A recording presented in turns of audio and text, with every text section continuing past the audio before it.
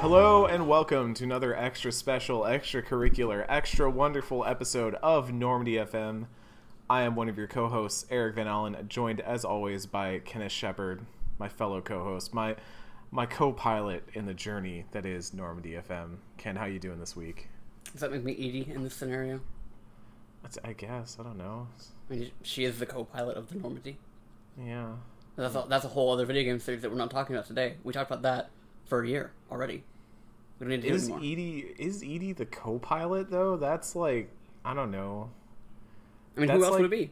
That's like looking at a kid using a calculator and being like, yeah, that TI-83 is their co-pilot. Like, that's not how that works. Y'all, you heard it here. Eric Van Allen has retroactively said that synthetics are just these machines, these no more living than an app on your phone. I like how you went that way instead of saying Eric Van Allen says you can love a calculator, which is what I fully believe. Me and my wife, the TI-84. Whatever gets your rocks off, you'll have a little. What's a baby calculator? I fall in love with anything that can play Doom. So.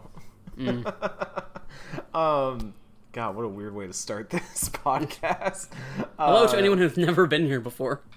I know, right? Like, if this is your first time, what are you doing? We have like a million other episodes. Go listen to those first. Come on now. For those who are tuning in, and in a timely manner, we actually have a non-Dragon Age thing to talk about today. Another mild tease, let's say, a rumor, if you will, has surfaced about Mass Effect Trilogy. So we'll talk about that at the end of the show, along with answer a listener question, because we finally had somebody send in a listener question. We do have a tier on that for patreon.com/NormandyFM. If you back a certain tier, you're always free to send us a question. We'll talk about it on air, and somebody's taken advantage of that ability this week, so we will talk about it a little bit. That'll be at the end. But to start off this week, we will be talking about two things: the attack on Haven in Dragon Age Inquisition, and the establishment of, Discovery, squatting of Skyhold. Look, we'll talk about that once we get there, but we are talking about Haven and then Skyhold. The actual mission names are In Your Heart Shall Burn, which, fun fact, is the name of our PAX panel that is happening. We're very excited for that.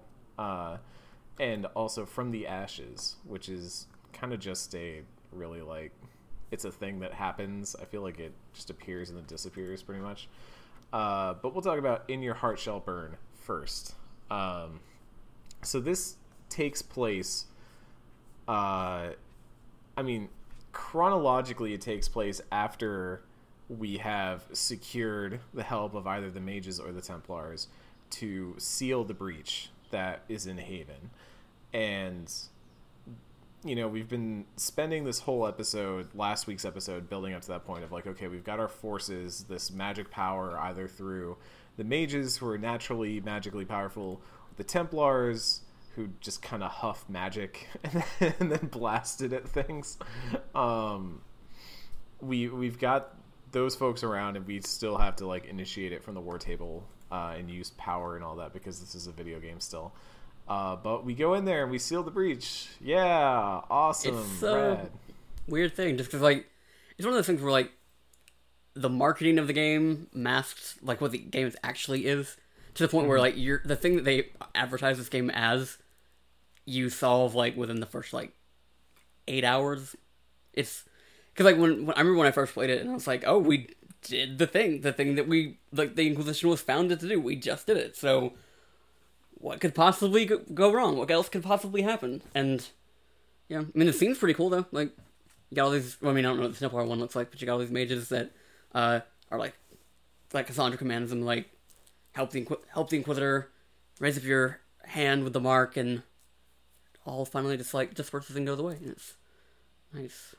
Yeah. So mine was basically the Templars do their thing, which if you've seen the Templar side of things, they basically just stab their swords into the ground and make magic. And so they just kind of all did that in a row behind Cassandra.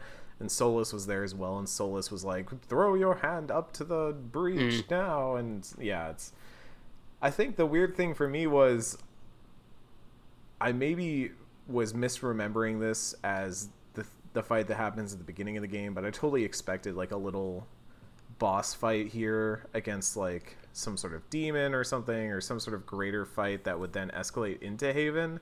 I totally forgot that you kind of just get a cutscene where it's like, hey, good job, you did the thing, and it cuts back to Haven and everyone's dancing around and celebrating and having a good time, and it feels a little anticlimactic at that point.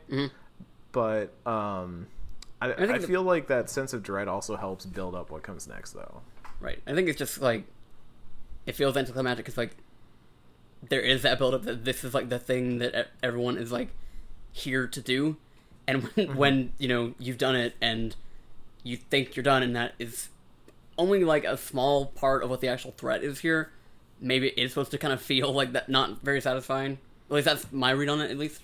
Like an is that really it? Like, right. It can't be that easy sort of right. situation. Yeah, overall, I mean, it is what it is. There's no point in like dissecting it too much, but we have other things that we can piece apart here. Because once, as everyone is partying and having a good time, things are interrupted as we are, I forget. Do we get the warning first? Yes, we get warned by someone that their force is approaching, and depending on which path we took, it will be Cole for Ken, which I feel is very suiting actually to who that character is. Like it fits that character very well. Yeah. For me, it was Dorian, who still makes a great entrance. He makes a really, really good entrance here, where he's basically just like, oh, hey, by the way, I'm a mage, and there's a bunch of mages that want to murder you right now, and they're coming down the cliffs. Real king shit. Yeah. And it's that's the moment where we kind of get a little bit of a sense of scale of what we're up against, because not only do we have all these forces, you know, bearing down on Haven, you know, like it's Helm's Deep, but we also see a dragon. There's a dragon here. Uh-oh. An archdemon, to be specific. Well, so that was one of the things that I definitely wanted to talk about. Was very early on, they're very much like, we don't know if it's a dragon or an archdemon, and there's very much like, there's a lot of confusion around Corypheus as well that I think we'll probably get to as we talk further into this episode. But very early on, it seems like, because, you know, those are two very different things for whatever reason. You know, like an archdemon is a dragon, but a dragon is not an archdemon. Like an archdemon is basically a darkspawn dragon, right? It's the spirit of an old god corrupted to look like a dragon. Right. But I'm just saying, for like, I don't know, taxonomic purposes, like basically, you know, this thing is a dragon. They just don't know whether it is a darkspawn, like an actual archdemon that has been bent to the will of Corypheus, or if it is just a dragon that is obeying the will of Corypheus. But it is obeying the will of Corypheus, and it's breathing fire. And also, depending on whichever side we picked, Corypheus will be flanked by either and she's in my path, and I suddenly can't remember, Calpurnia. Calpurnia, who is the kind of the leader of the Venatori for the corrupted Venatori. Or if it's the Red Templars, as Ken had, you get to see an old pal. It's Samson. Yeah. How'd you feel about famous Dragon Age character Samson making a return? I mean, it's one of those. It was okay when I first played the game, like back in 2014. It was one of the things that didn't like quite hit me initially, because Dragon Age 2 and Dragon Age Inquisition don't look anything like each other, so a character can look completely different in Inquisition, and I like not recognize them. Ultimately, it's kind of weird to me that they had a returning character for the mage, like for the mage route to be like, you know, in charge of the Templars, but Calpurnia is this brand new character made whole cloth for Inquisition. Because like in theory, I think that the idea is that like the character that, or at least in the case of Samson, is like this character that was essentially involved with the Mage Templar War, and to some capacity that you would have like crossed paths with them at some point. but then you have Calpurnia, who's just this random woman who we have never met before. She's like, I think her only other appearance in the series is in a comic, and like and this is my third playthrough of the game. I've never met her because she doesn't show up in any other point, in any other thing. Like, because, and it's the same thing on your side with Samson. Like, he's not going to show up in that game regardless, just because Right. his role has been, taken by somebody else. So I don't know. It's like a weird thing. Like, I didn't, and up to the point like I played, I haven't had like a real reaction to Samson being there. Just like, oh, you were this dick in Dragon Age 2 that I like gave a second chance, or like told Cullen to give you a second chance, and then came and bit everybody in the ass. So yeah, I don't really have much feeling about him one way or another. Does Cullen make any comment about that at any point during the game? Yeah, I mean, there's like, well, I mean, this isn't a spoiler, but like when we get to Skyhold, it's like a separate mission that involves Cullen, and he's like, oh, I've got some contacts that can maybe help us figure out what Samson's up to, and I think that is obviously like it's probably like a major equivalent, but I don't know what it is. But you know what? That's probably the explanation for how they get around, like, because if you do the Templar route, that's how you find out that Corypheus wants to attack the Empress, and so that's how that sets up the Winter Palace. But does the Cullen thing with Samson then set up the Winter Palace for you? No, the in the alternate timeline that we go through, that Alexius sends you and Dorian through. Yeah, like it's one of the things that they tell us about, like that Corypheus had done in the future where the Inquisition wasn't around. Never mind. Then. So yeah. Okay, I was like, oh, maybe that makes sense. Okay, no, never mind. Anyways, so it's at this point that I mean, we have our pals join us. We got to pick our party. Well, let's circle around real quick. Yeah, because we didn't really talk about the Corypheus reveal. I mean, so Corypheus shows up, but I think even at this point, we're kind of not really familiar with who he is. I mean, they say the name Corypheus. Like, whoever comes to warn you is like, Corypheus is here, and he's like mad that you closed the breach, and he's bringing his army down upon you. But they don't really like get into the reasons why until you actually meet Corypheus. Right. Well, I'm talking about like, you had not played Legacy when you first played this game. Right. So, I guess what was your initial reaction to this guy? Because like, when having played it when I first played Inquisition, it felt like an actual reveal. Like, oh, this person that you thought was dead, and two, like, it's like you've only been hearing about, never by name, has shown up, and you're supposed to have like a reaction to it. So, because when we had Ty on, they were talking about how it bothered them that Inquisition, like, setup for Inquisition was this DLC that nobody played. So, like, what was your reaction initially as a person that had not played that DLC? Just kind of like, okay, here's the big bad, and he's got a whole army and a dragon and all that. That's pretty neat. I think my reaction was just kind of muted because, and to Ty's point, like, there's some story there, I feel, if you have played Legacy, but even now, having played Legacy, like, all I feel that really does is kind of set up a thing that they explain anyways in Inquisition, like, oh, this is who this character was. And I mean, you end up talking to a character later on that, I mean, we should probably talk about this episode now that I'm suddenly thinking about it, just because I feel that, like, lines up better. But anyways, you can get the lowdown, and that's kind of how I brought that in and understood it. So for me, it was just like, oh, okay, that character went off, did their own thing while I wasn't like peeking in with my gamer powers or whatever. And then I come back and I find out that on one of their adventures, this thing happens. I don't think I even knew for the longest time that Legacy was specifically about Corypheus. I thought it was more about like the Hawk family, because that's kind of the way they set it up, right? It's like, oh, it's this Legacy thing of, oh, it's Hawk's family and Hawk's ties and all that kind of stuff. So I didn't really know about the Corypheus connection for a while. That being said, like, it is kind of cool, you know, seeing that character and all that kind of stuff. I mean, obviously, like, the shock is taken away because I already knew it was coming, but I think the other factor of it is that he's not really a character yet. Let me put it that way. For me, at least, he's just kind of a big bad. To the point that he has kind of less characterization than, like, the Architect at this point. Because the Architect, I kind of understood the Architect's goals.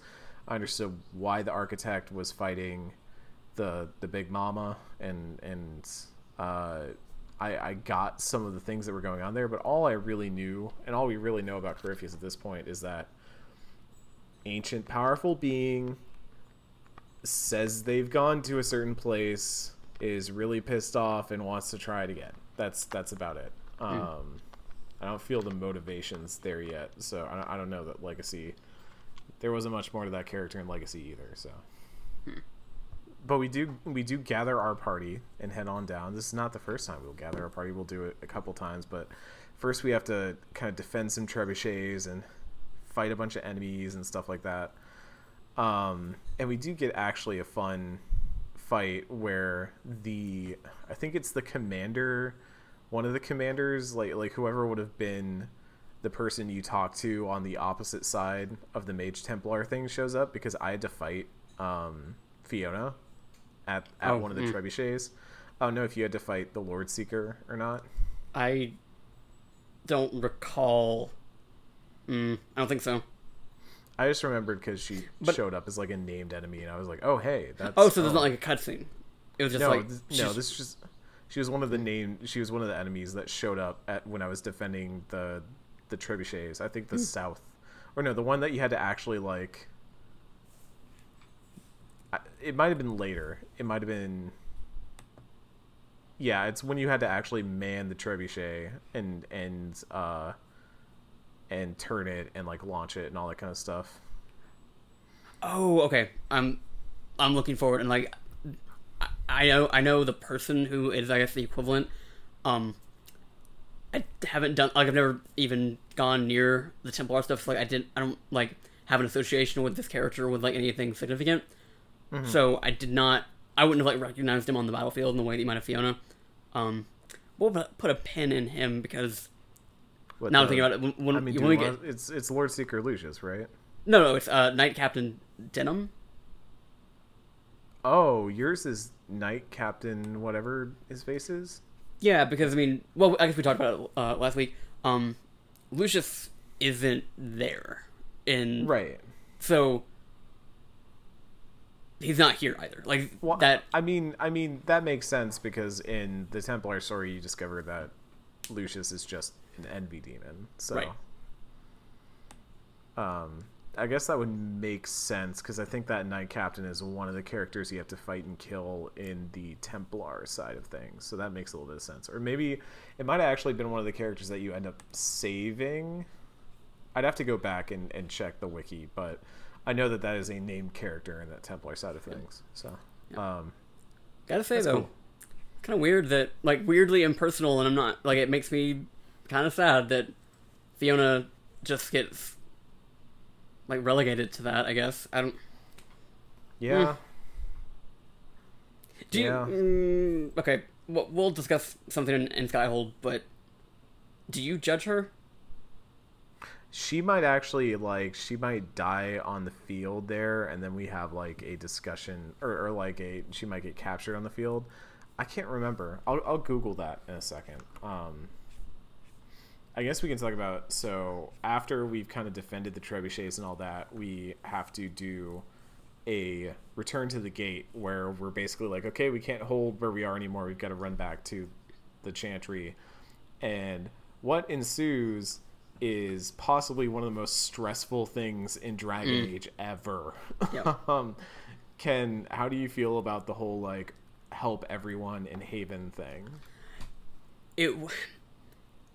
It sucked the first time I played this game, but when I knew it was coming in my subsequent playthroughs, it's been I mean, it's been a little bit easier because like, I have a sense of where people are. Because, like, for context for everyone listening, like, there are like people from Haven who are kind of scattered around the area that you've been existing in, like as your home base for the whole game up to this point, and you're on a time limit to save them, and if you don't, they're just not there for whatever comes next. And I mean, they get like if they serve like a mechanical function, they get replaced, but like people acknowledge that this person's died and that just shit happened. It's stressful. Like, it is very, very stressful, but I, again, like, since I knew that it was coming, and at least had, like, some recollection of where people would be, I kind of knew, like, I didn't waste my time in the way that I did, like, running around trying to figure out where people were the first time I ever played. But, because I didn't lose anybody for the playthrough for the show. Yeah, I don't think I lost anybody either. There's not really, like, a good, like, metric for that, I think. I think the only way that you can actually know is, I think there's an Xbox achievement for it, and you also get like a Varric approval tick for it, but that's like really the only way that you can know as far as I tell.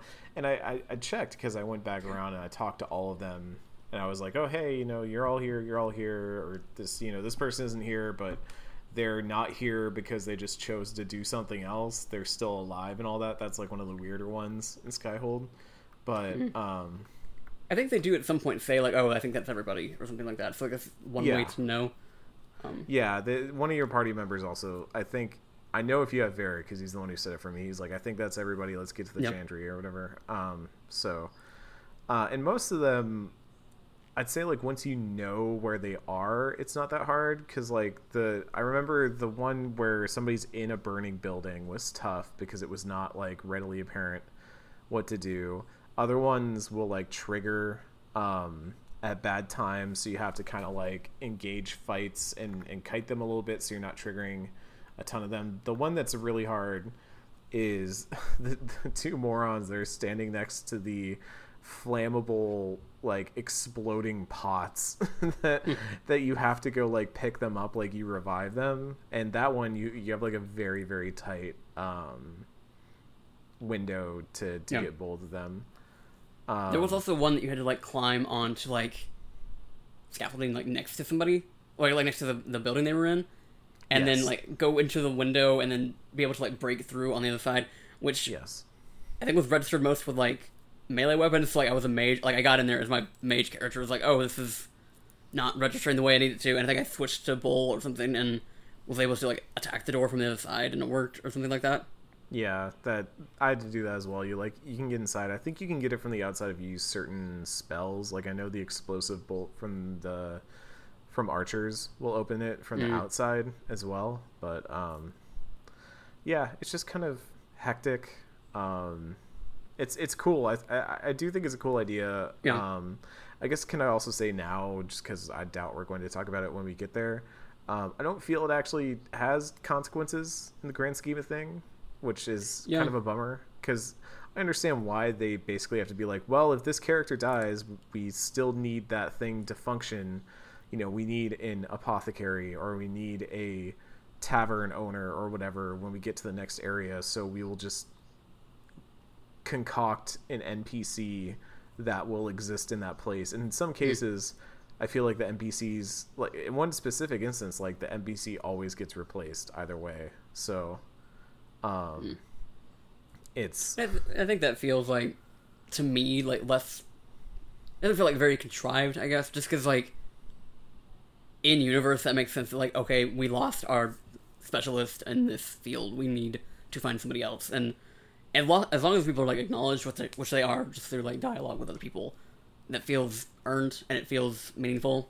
I think it would be like, I feel like it would be bullshit for them to be like, oh, you lost that person in Haven, so throughout the game you're gonna completely miss out on this particular like mechanic of how the game works. I don't think it should be that way. I just think maybe it should be like a bigger thing. Like if you lose your apothecary, you have to go on a quest and go find and recruit a new one, or you have to like keep an eye out in local towns and follow rumors and stuff like that, and then go recruit somebody, like you recruit agents for the Inquisition and stuff like that.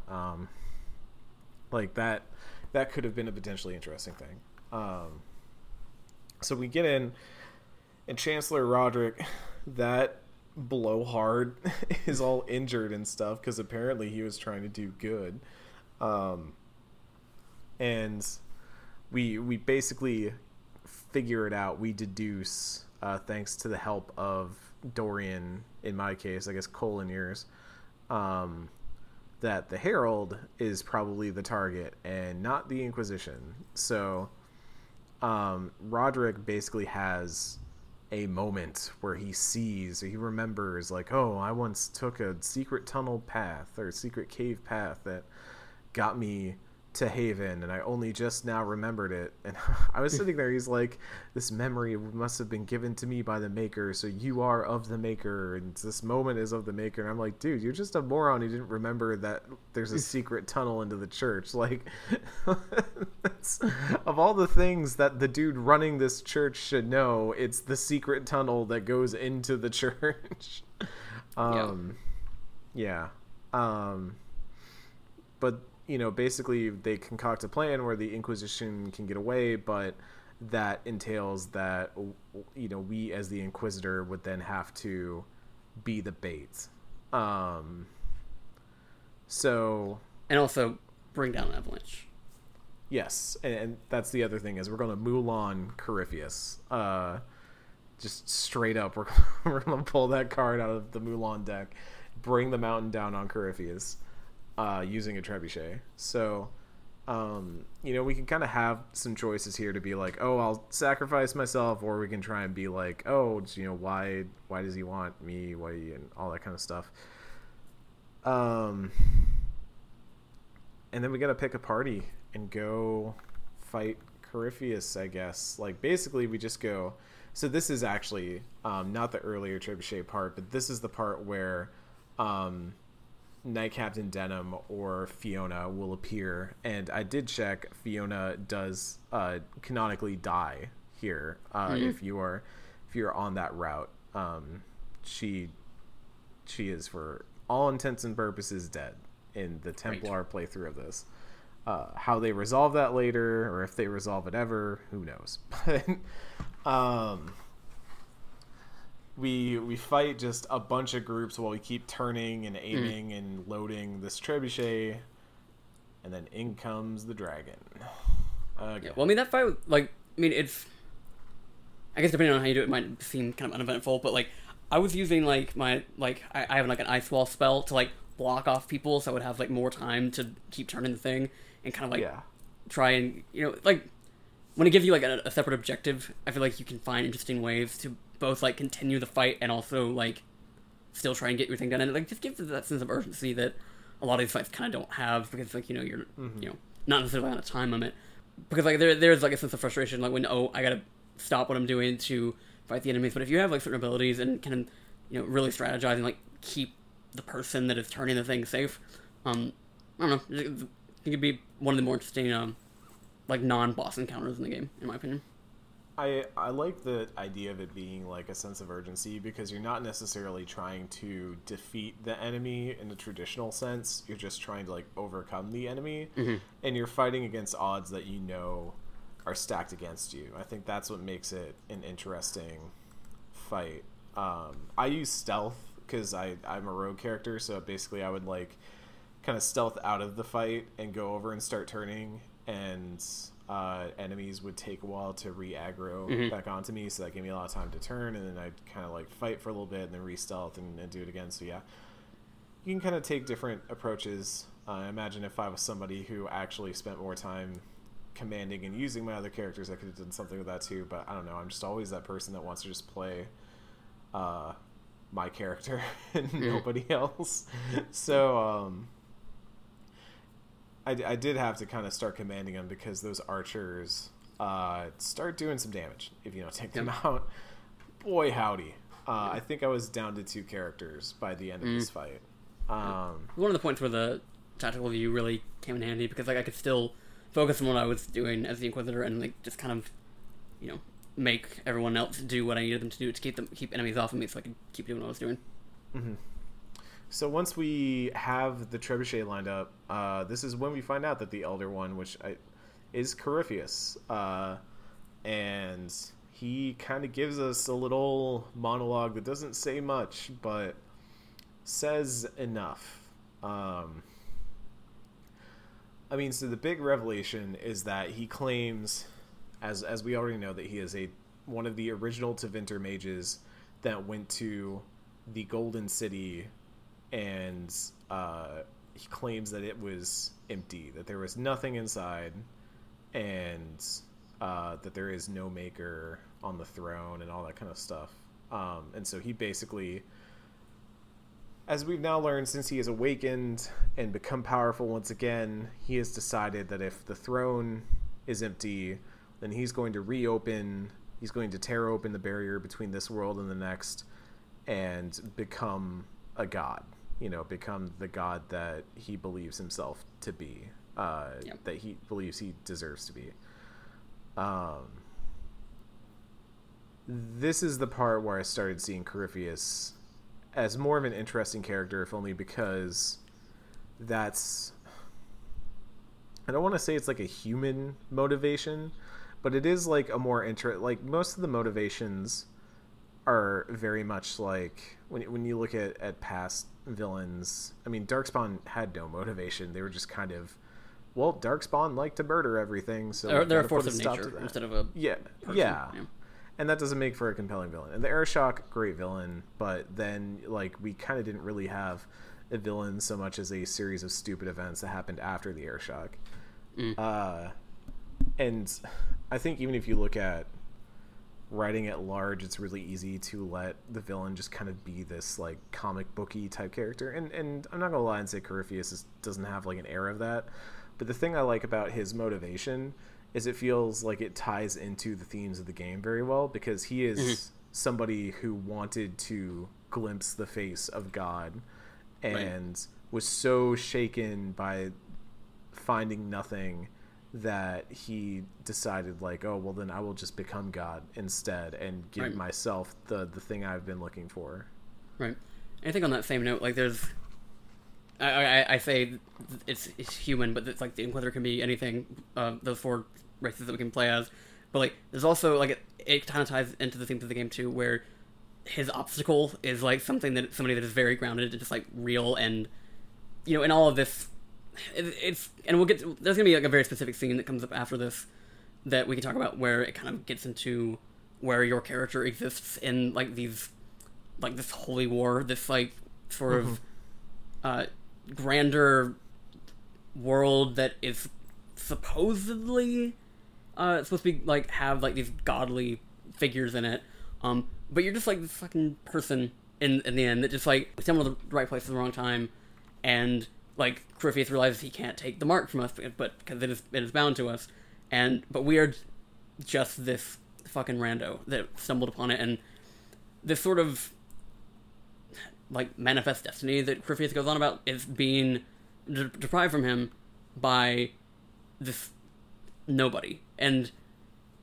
that to me is something that kind of speaks to the ways in which I kind of roleplay my character throughout this whole game, in that everyone has these ideas in their head about how important all of this shit is, and how important our how symbolic it is that we are getting in the way of it, when really I'm a person that thinks that it's all just fucking happenstance, and everyone else is the one that's telling me that no, this is predetermined by God. You are some kind of figurehead in this grander framework of the universe, and just kind of it's a nice little through line throughout the whole game, I think.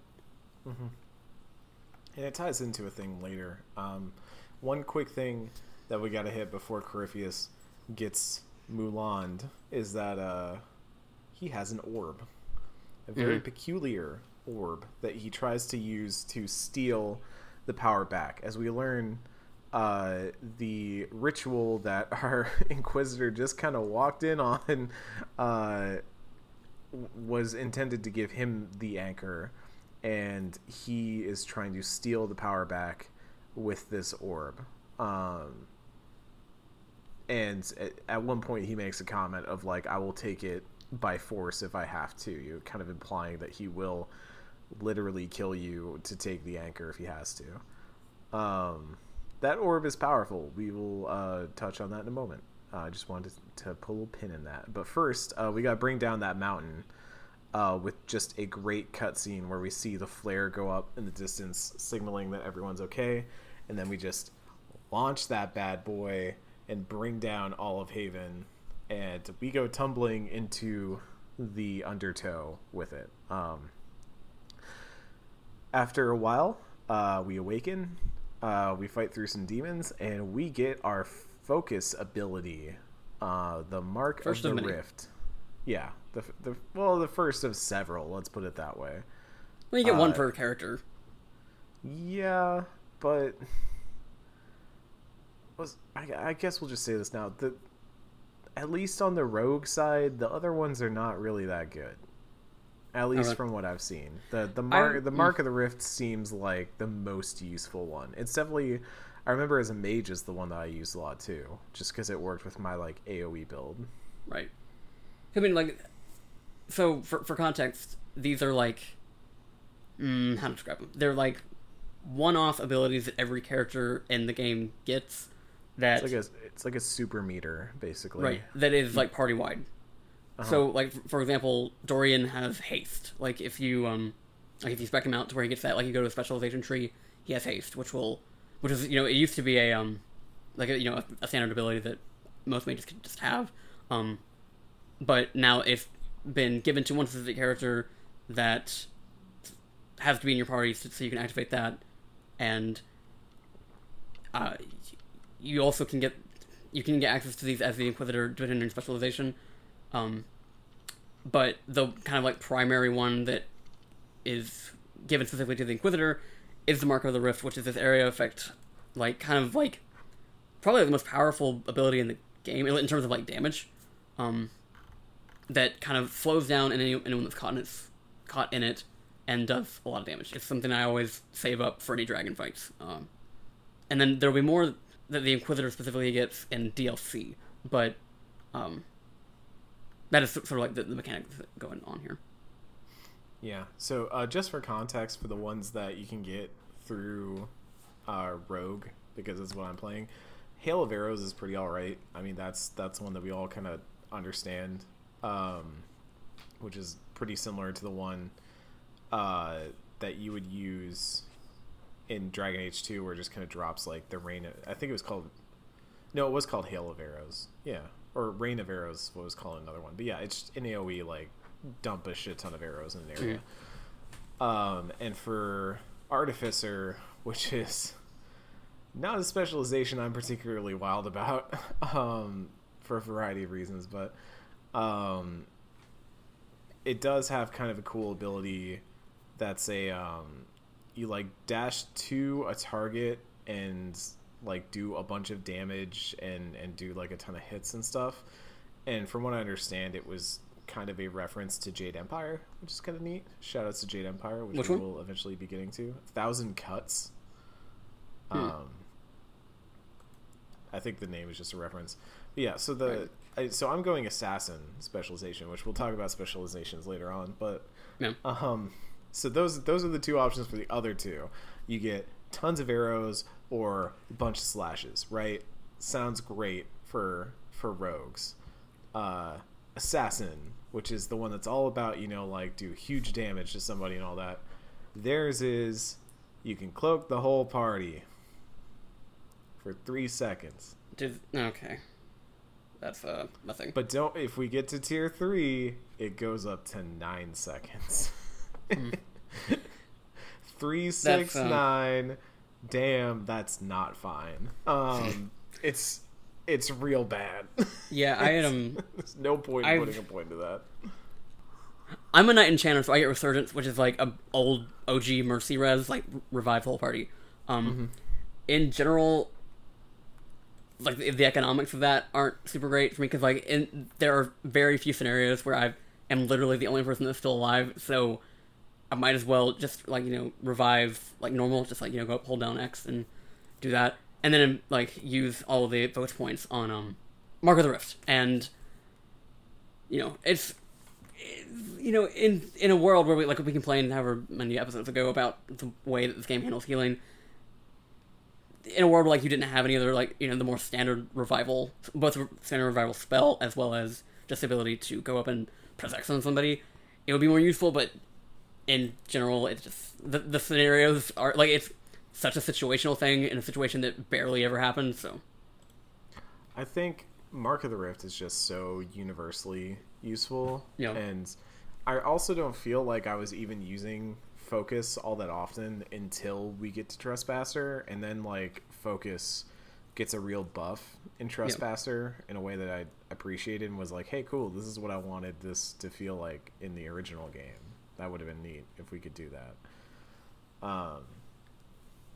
Anyways, it's still neat, and especially for my character who struggles dealing with crowds and has to get around that sometimes. It's definitely helped out in some situations where I know that I can throw that down when I'm just in the middle of a crowd and I need some way of doing damage and killing some people. But after a while, we learn our focus ability, then we move out, we go through a bunch of scenes of kind of stumbling between different campfires and out of the caves and into the mountain pass until finally we kind of pass out right in front of this passage, and we can hear the advisors running towards us. When we come to, all the advisors, including Cassandra, are arguing in this camp that has been set up while Mother Giselle sits next to us, and we can kind of comment on it and be like, oh, they're fighting, that's good to know they've still got enough life in them left to argue or whatever, and all that kind of stuff. It's kind of sweet to have that moment where it's like, okay, everybody made it out, that's good. But we can talk to Mother Giselle, and this is where we kind of lock in whether our Inquisitor is, I believe they call it faithful or non-faithful. Mm-hmm. But at least for me, I had the option where we can talk about, said the heavens are empty and all that kind of stuff. Should we believe Corypheus? And I just kind of gave her an answer of we need more than faith. That's not going to get us through this. Faith alone is not going to get us out of this. We need to be something more than that. I'm imagining you probably gave a little bit of a stronger answer. I believe I picked this as a waste of time. Oh, okay. I thought you would have gone with fanatical belief is to blame. I mean, that. I mean, sure, but that's also not. It's more just there's a part of me that starts to accept that on the grand scale, I'm not gonna be able to undo the entire Chantry just by being snide and petty in the midst of people having these heated arguments. But it was just more that is I'm more focused in these kind of conversations what do I need to do for the present situation more so than how can I be a symbol of one thing or another. And it's sort of it's just kind of when I say this is a waste of time, I am bored by the conversation I'm having to have right now when there are more pertinent issues right in front of us. Mm-hmm. After this, we get a little. Starts out kind of strange, but then gets a little better cutscene where everyone sings this song. Which had they established at some point that this song was written down somewhere? Because I think it's supposed to be some known Chantry song. Okay, it's a known hymn. Yeah. Okay. The dawn will come. Yeah, I was kind of oh, okay, they're just all singing the thing now that they all magically know the words to. I know that the one line repeats over and over again, but how do they know the rest? Yeah, and that scene is I imagine it reads differently if you are playing a character that is faithful. Just that is one of the points where I'm I can feel my character being annoyed by the fact that he's in the midst of all of this because again nothing you say or do is ever going to change a lot of people's mind about what you are and what any of this means, and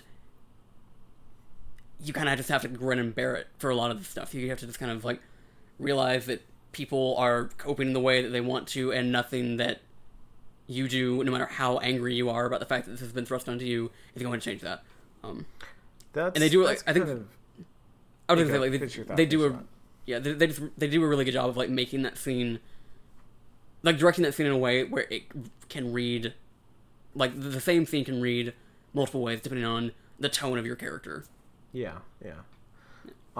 For my character, it was definitely like, look, we need this right now, even if it's not about like faith. It's about like all of us coming together and knowing that no matter how bad it is, because I think that was the point where it did kind of hit me that like, oh, a lot of people just died, and we just had, the closest thing we've had to calling home destroyed. Like, we have everything against us, and we're basically now lost in a mountain pass with nowhere to go, no idea what to do, all of our allies probably like abandoning us at this point, and what the hell do we do from here?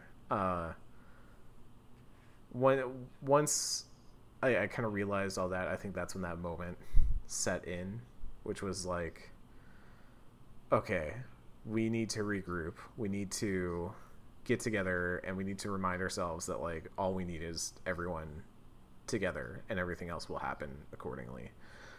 And then we get a very interesting scene, a very, very interesting scene where Solas pulls us aside and reveals to us that the orb that Corypheus has, that he's trying to use to steal back the Anchor's power, is of elven origin. Ken, how did this scene play out for you? So, Solas takes me aside, and it is very, like, hushed. He doesn't want everyone to hear, but there's also, like, a feeling of hesitance for him to tell me about it at all, because, like, there are options if you decide to be like that, to be, like, really accusatory and be like, oh, this is your people's fault, that we've gotten ourselves in a situation. I was, like, very understanding that, like, just because the magic is elven does not mean that I should blame elves for how it is being used. But there is like that option for you to be. I assume that he gets like disapproval in it, that you could just be like, so you're just very suspicious of it.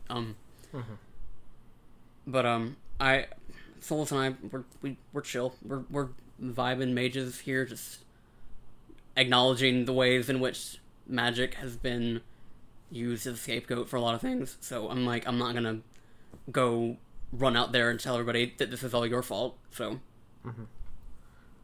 for my character, a Dalish elf, this scene is essentially the same but has very different connotations in the way it plays out, and I found, like, I noticed that the tone just feels so different, because the first time I played through it as a male mage, like you said, it kind of felt like Solas was being like, look, I don't want you to like suddenly distrust me because of this, so I'm telling you because I trust you and I want you to trust me.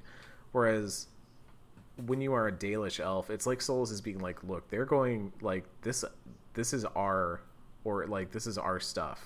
And the line he says, like, for you, he's like, I'm not certain how people will react when they learn of the orb's origin. Whereas for me, it was like, we must prepare for their reaction when they learn that the orb is of our people. Yep. And I chose the option that was like, they'll blame us eventually, because up to that point, I was getting pretty sick of getting called all kinds of nasty names every time I went everywhere, and I was already getting pretty sick of all these people being like, oh, the Herald is an elf, and like, I knew that once I saw that, I was like, that is how they will disprove me, that is how they will say that I am actually in league with Corypheus and all that kind of stuff. So but also it just struck me as, and maybe this is part of the reason why I want to explore the Solas romance a little bit more, is he's kind of like laying the seeds there for being this character who's like, you need to trust me because I have like our best interests in mind. Right. He's not just trying to protect his own ass. He's trying to get you on his good side by saying like it's us versus them. Right. And in some ways it is like you said, there are very real reasons why Solus and even the Inquisitor in this situation would be wary of this information getting around without like being able to contextualize it first. But it does also just kind of, it lent a new aspect to the relationship between Solus and my Inquisitor that I thought was interesting. Yeah.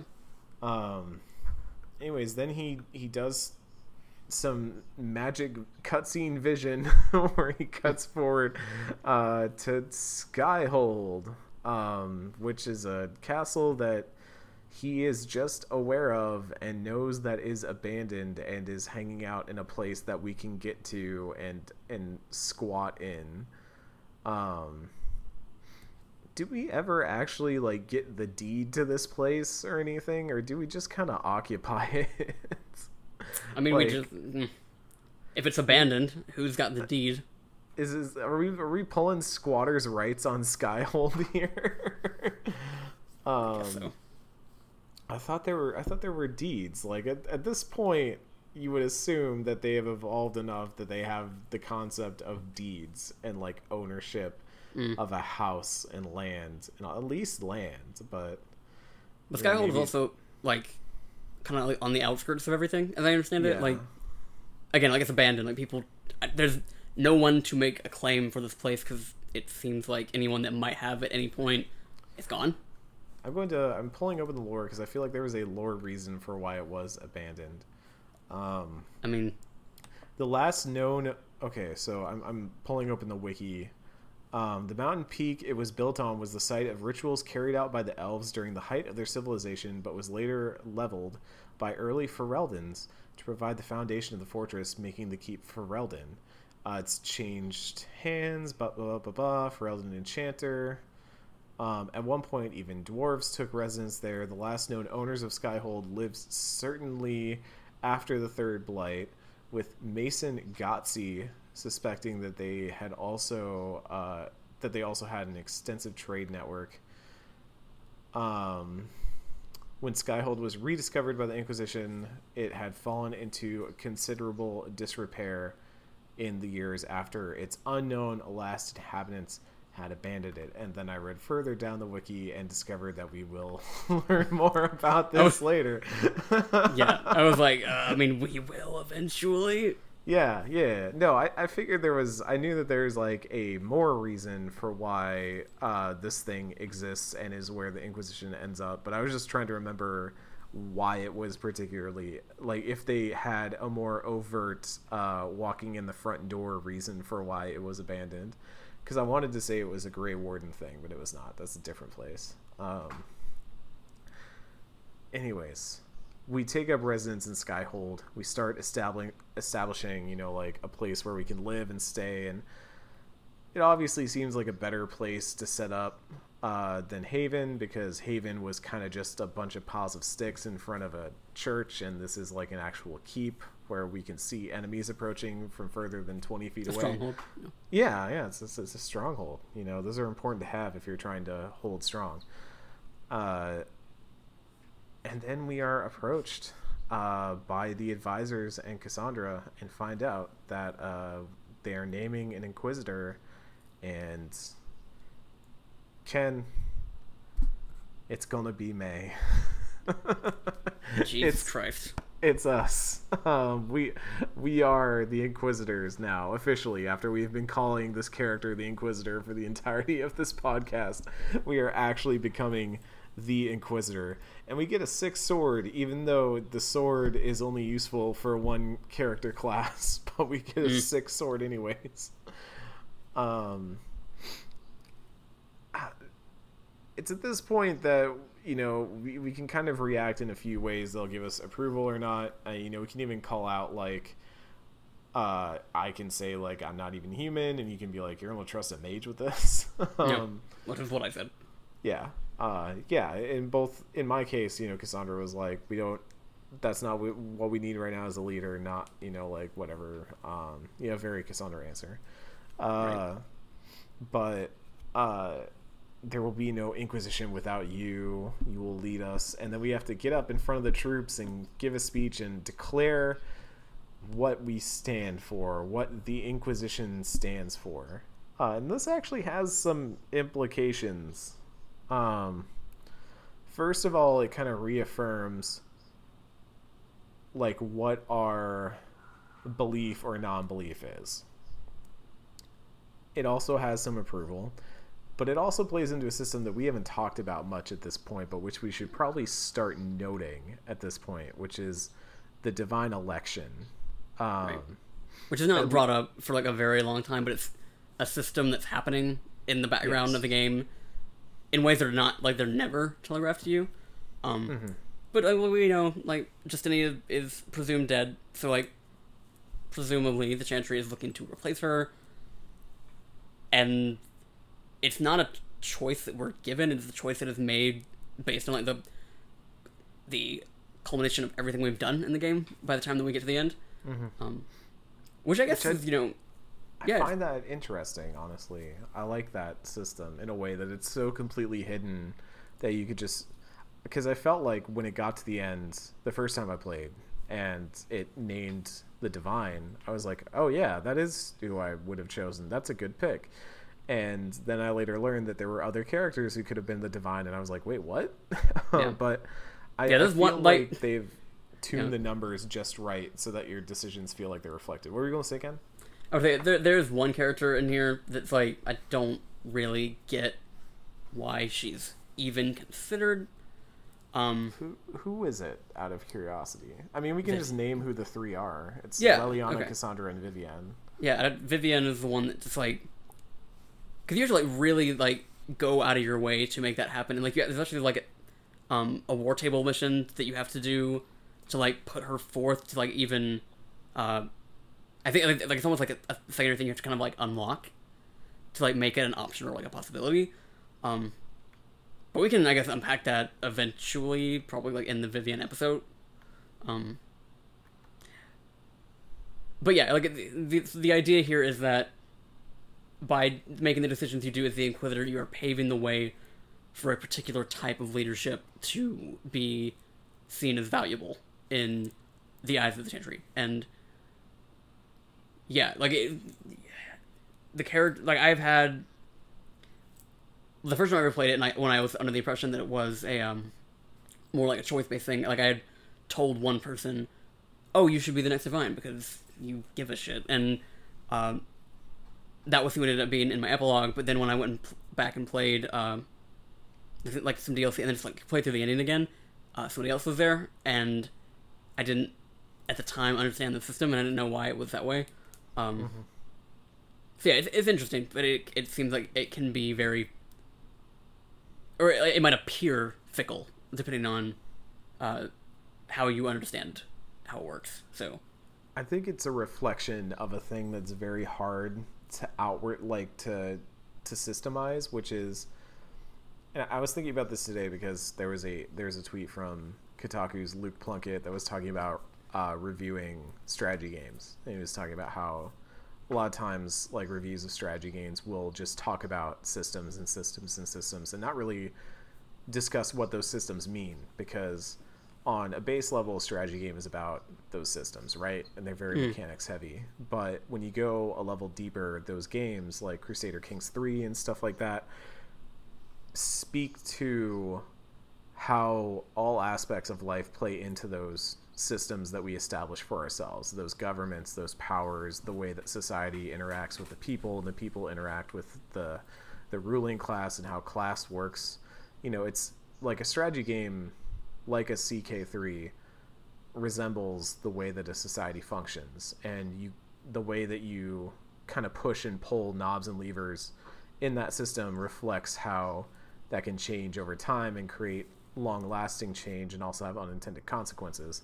And so in that way, I think that's what this divine election system is trying to do, is it's trying to quietly show you how the things that you are choosing to do things as the Inquisition, and they will always have a direct effect, like what it actually does, which in this case there's only one direct outcome. There's an indirect outcome, which is it shapes how other people see you, which is kind of that approval system, where depending on what you pick, you know, Sarah actually disapproves if you say that an elf will stand for us all. For reasons that are worth digging into when we get into the Sarah episode, but whereas like Sarah will approve for all the other ones, like mage, dwarf, Qunari, all that, and that kind of shows how your actions indirectly affect people. But there's like a third option where the Inquisition as an entity is now standing for something and has a stated goal, and that has power attached to it, that has weight attached to it, and that's going to affect not just what people are talking about, but the way people are thinking in the broader scheme of Thedas. And I think that's what it's trying to say, because if you pick, I'll set an example as a mage here, Vivienne gets a huge boost in the Divine Election, right, and that's the largest boost that you can get for her in this specific option, because now suddenly maybe people around Thedas are going like, oh, well, you know, mage is leading the Inquisition, and the Inquisition is an arm technically of the Chantry, and maybe that's like it kind of gets those gears turning. Whereas if you declare for faith, you know, suddenly Cassandra, the very faith-based person, now that elevates her status. Or if you do what I did, where you just say, I'll do it because it's right, because you know, I want to do the right thing, Leliana gets elevated, because Leliana is very much an almost like Robin Hood type character, where she wants to defend the poor and dismantle some of the higher up systems. Right. Or you can just be like, Corypheus must be stopped. It doesn't do anything. Right. It's like, oh, you have the bare minimum. Good job. You 2 brain cells slammed together in that brain, and you got there. You formed a whole sentence. I ended up doing I Fight for Order, not Faith, because that was like, you know, right after the dawn will come and everyone singing, and again attaching all of this sort of like meaning to my presence there. This is about me leading the people to get things, not back to normalcy per se, but like getting us back to a point where we are safe and capable of focusing on other things, like what's right in front of us. And now we have Skyhold. We own Skyhold now. And we get to do a few things. We get to trick the place out a little bit. You know, we get to choose the curtains and the throne. I chose a Kirkwall throne, which just looks so intimidating. Like, all the other thrones were like, hey, here's something that's a normal throne size. And this one was like, hey, this one stretches to the ceiling for some reason. It's unnecessarily massive. We don't know how we got it in here. It did not fit through the front door, but it's still in one piece. There's no logical reason why this should be here. It's fantastic. I love it. I think I tried it, and then when I realized how ridiculous it was, I just switched it back to the standard one. It's comically large, and I feel that fits my Inquisitor well. Like, the energy at this point in my playthrough that I'm trying to channel through my Inquisitor is like, I mean, you've seen Thor Ragnarok, yeah? It's that Valkyrie energy when she's in that like ship and she pulls around the minigun. That's that energy I'm trying to channel right there. Just that general Tessa Thompson Valkyrie energy in all walks of life. That's who I'm modeling my Inquisitor after at this point. All right.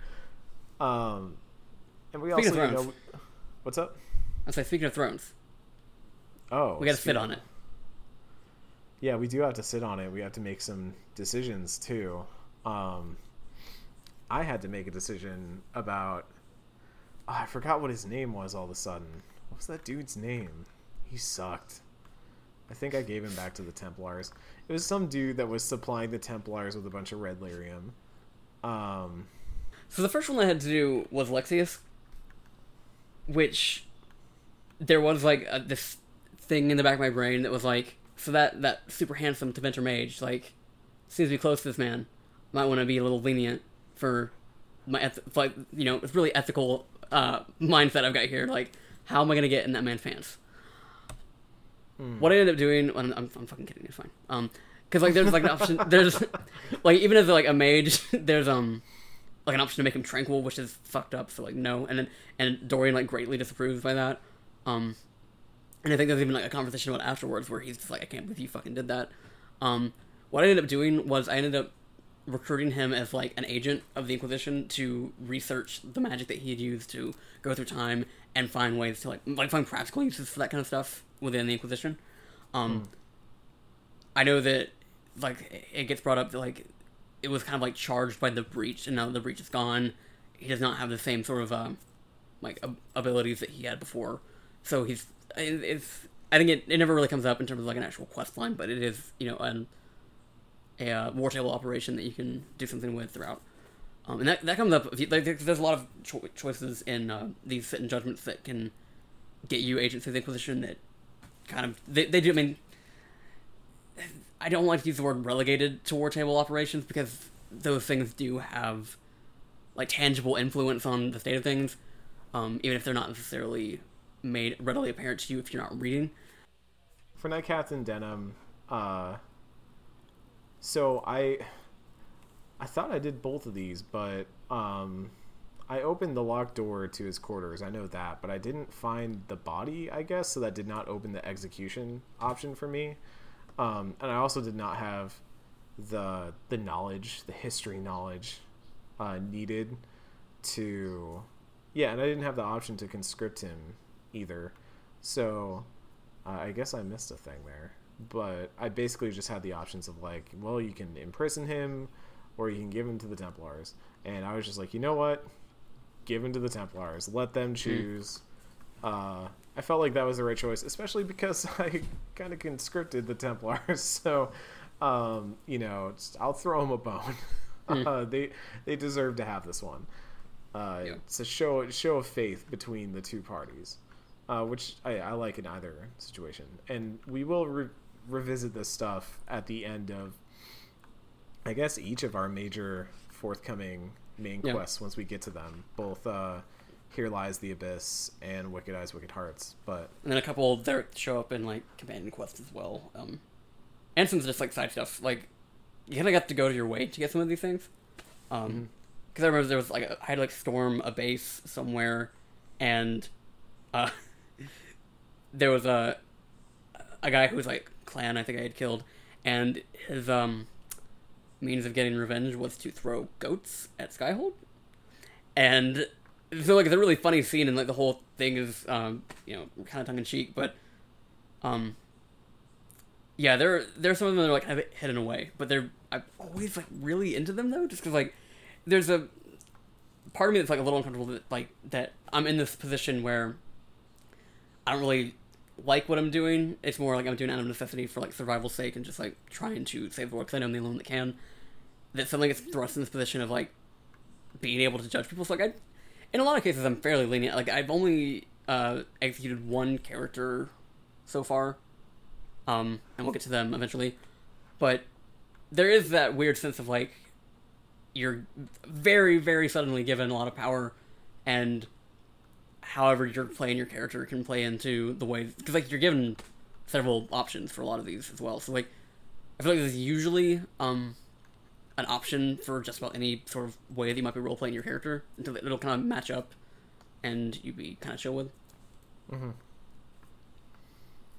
It's an interesting way. I think I wish it was just used a little bit more often, but then I worry if it was used too much, it would lose some of the impact it has.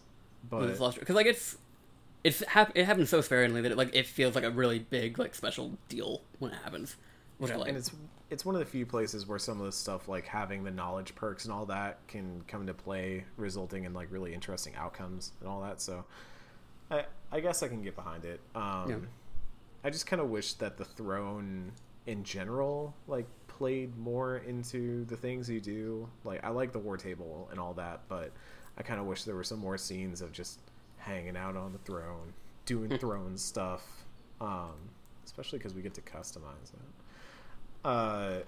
And we also get to like check out, you know, we have a really sick smithing area that's under a waterfall that looks totally awesome, and I kind of wish was just my Inquisitor's bedroom, because I would totally just like chill there all the time. That place is super chill. I dig it. But we can also kind of go talk to all of our various companions and just kind of check in with how they're doing. Ken and I didn't really have a structure for this, so I'll just name like the ones that I like that stuck out to me. A couple different characters just kind of remark on the regrets they have. Like Leliana is very torn up. You know, she's like, she talks about how she had scouts that were out. And once she got word that there might be a threat moving into the area, she pulled them back, and she was like, oh, what if I left them out there? Maybe we could have gotten more warning. Maybe we could have prepared. And I had to kind of tell her, like, there was no way that you could have known what was coming. Right. You made the best decision for people's lives. And she's like, the lives of them would have been fewer than the lives that we lost in the attack on Haven and all that. I was just kind of trying to tell her that, like, you can't start playing that numbers game with people's lives. Like, they're all valuable. So, you know, I mean, one thing that we haven't talked about much yet with Leliana specifically is that she has a very similar mechanic to what she had in Dragon Age Origins, which is that she starts this game hardened, and we can either try to soften her over time and get her back to being like the Leliana that she was when we first meet her in Origins, or we can kind of reaffirm that she needs to be this cold, ruthless person that just does not care for people. Right.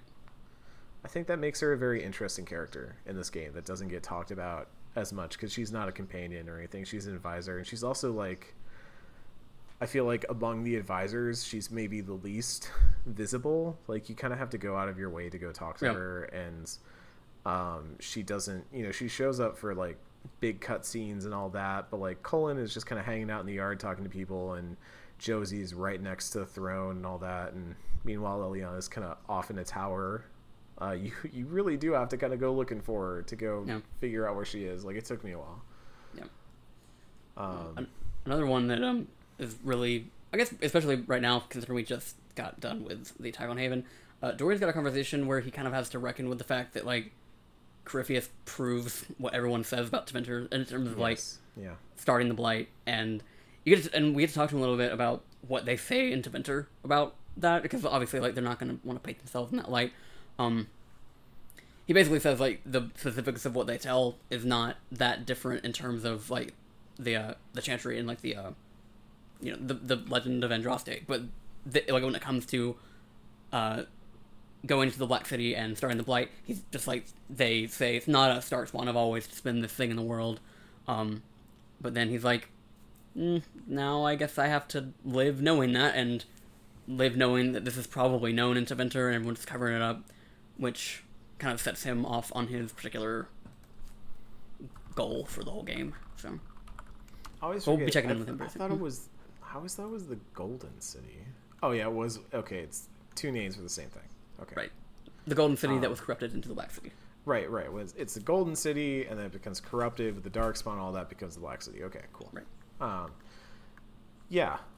Dorian's is definitely interesting, especially for me, because I was kind of also learning who he was, and there was kind of this like hesitation for him to talk about that stuff. He was like, you know, I understand that we're fighting mages right now, and that Corypheus is like a Tevinter mage, but I'm not a Tevinter Magister, and we kind of went through the whole round. So I was like, it's okay, you're cool, you're around, you're hanging out, like, you're contributing, I'm not worried about you. You seem like a chill dude, let's get to know each other. Not like that. That's for your side of the game. On my side of the thing, Sarah had a very interesting response to things as well. She basically has this whole moment where she's like, well, you know, who cares if, you know, what he says, because he could also just be saying something, because the Chantry's always said something, and everybody's always saying something. And this was kind of where I started to like vibe with her, I guess, mindset, is that she's like, there have always been people in high places saying things, and they're always used as like, you know, instruments to get what they want. So why should we listen to them? Why should we care? Like, if we gotta shoot a god, we gotta shoot a god. You know, it's scary as hell, but we'll do it. And I kind of dug that. You know, she was basically like, yeah, it's terrifying, like the idea that we might be fighting a god, but I'll deal with that. The other one that stuck out was Vivienne. Just because Vivienne has this great line where she asks you how you're feeling, and my Inquisitor, I was like, I'm mad, I'm angry. She's like, good, hold on to that. Like, let it fester, let it build up within you, let it use it. And I was like, all right, Vivienne, I like you here. And Blackwall. Do you want to talk about Blackwall's response a little bit? Do you recall Blackwall's I don't think I remember it. He basically asks you, like, are you the real deal or not? Because he's like, you talk up on the ramparts, and he's like, we'll be able to see a dragon coming from miles off here.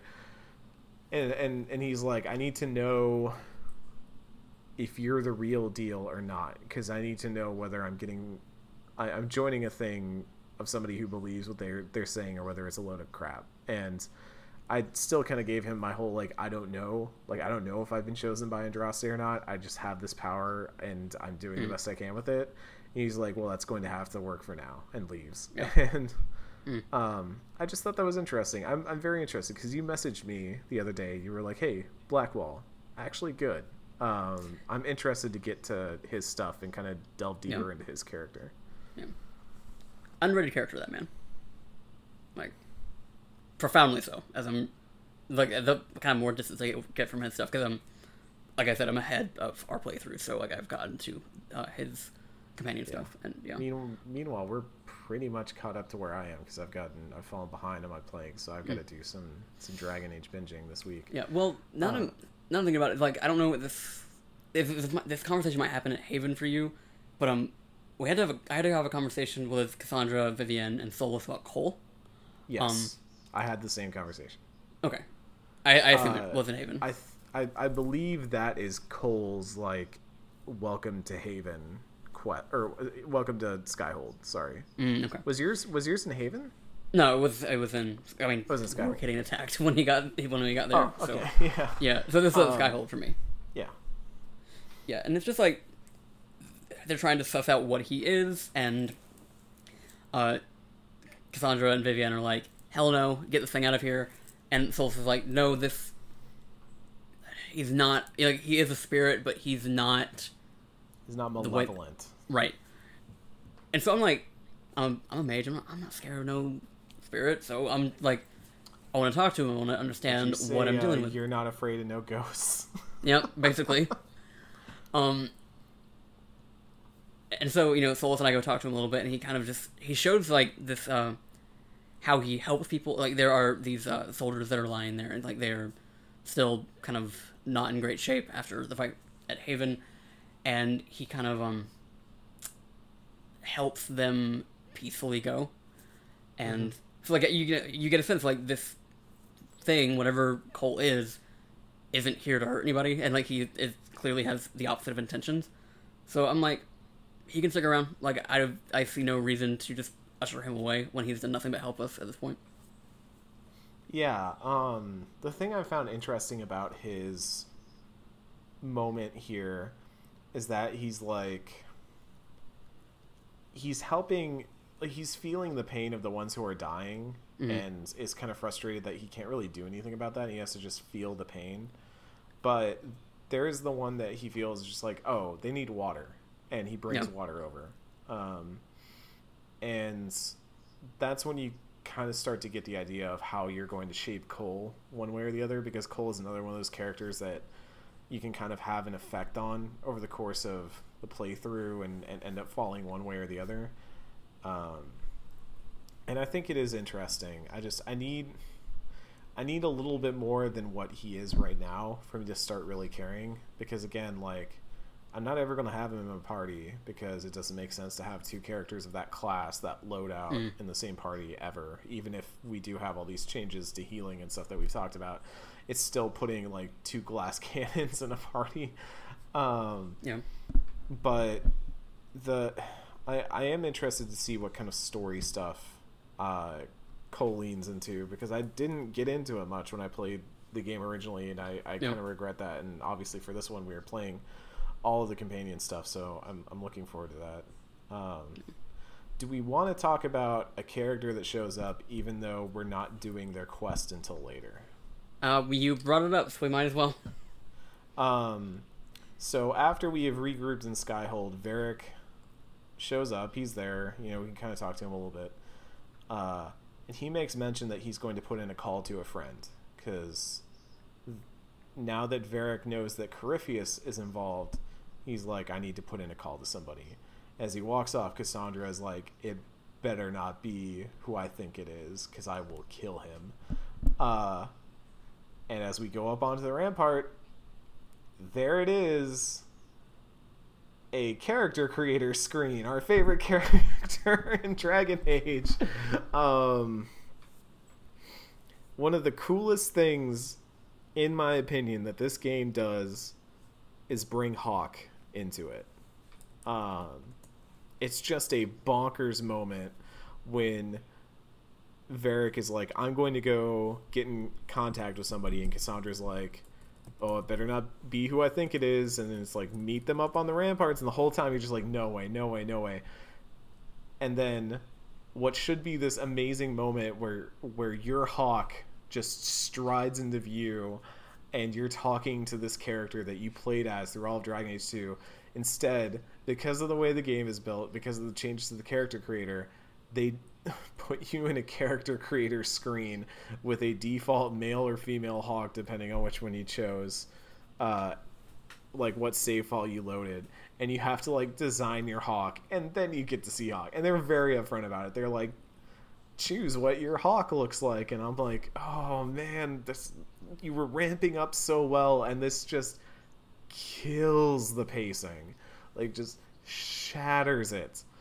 And it was easy for me because I went default Hawk in my playthrough because I wanted that sick blood mark that Hawk has in all the trailers and stuff. So I basically just chose default, and I modified a few things to make the default look a little bit closer to my Hawk from Dragon Age 2, because you can't really get it one-to-one perfectly. Ken, I imagine you had to do a lot more tweaking with your Hawk. So, one of the most frustrating things, I have a long list of frustrating things with the Dragon Age series. One of the most frustrating things is that these games don't have New Game Plus. I have played Dragon Age Inquisition 3 times. Once when it came out, a second time about 4 years later, third time for this show. I have had to recreate my Hawk, mostly from memory, 3 times. Luckily enough, like I had like the forethought my last time to screenshot more, because like I guess it took me a few years of owning the PlayStation 4 to like get in the habit of screenshotting things. So like I had like a reference to look back and like get as close as I could to what was like as close as I could get him from, because like there's an engine jump, so like there's no way to make the character look the same way they did in 2 as they did in Inquisition, just because like the games literally do not look the same. It doesn't bother me so much, like the pacing of it doesn't bother me, like that is kind of just you're given a character creator in the middle of all of it. What bothers me is that like there are still, by this point, which was the third game in the series, there were very easily fixable issues with the way that the game, like, kind of, a game that, is ostensibly supposed to be built to be replayable. The way that they could have gotten around some of these issues in subsequent playthroughs, they just don't do. Like, and they do it in Mass Effect. Like, they don't have, like, that excuse of, like, oh, there's something in, like, the save files of the way that we make these games that doesn't make that possible. Because it's not. Like, they make that choice to admit it. But there's also the Keep, the Dragon Age Keep, which is the thing that, like, I don't really know if we've mentioned it much. At least not in the Inquisition playthrough, I don't think we have. It is a thing that... we talked about it at the very beginning of this. We might have. We, like, imported our Keep files. Because I remember talking about how annoying the Keep was to work with. Maybe. But if you have had... Like, if you have, like, a BioWare account, and, granted, a lot of this stuff has kind of, like, changed hands over the years as BioWare's, like, kind of online features have moved around as it has with EA.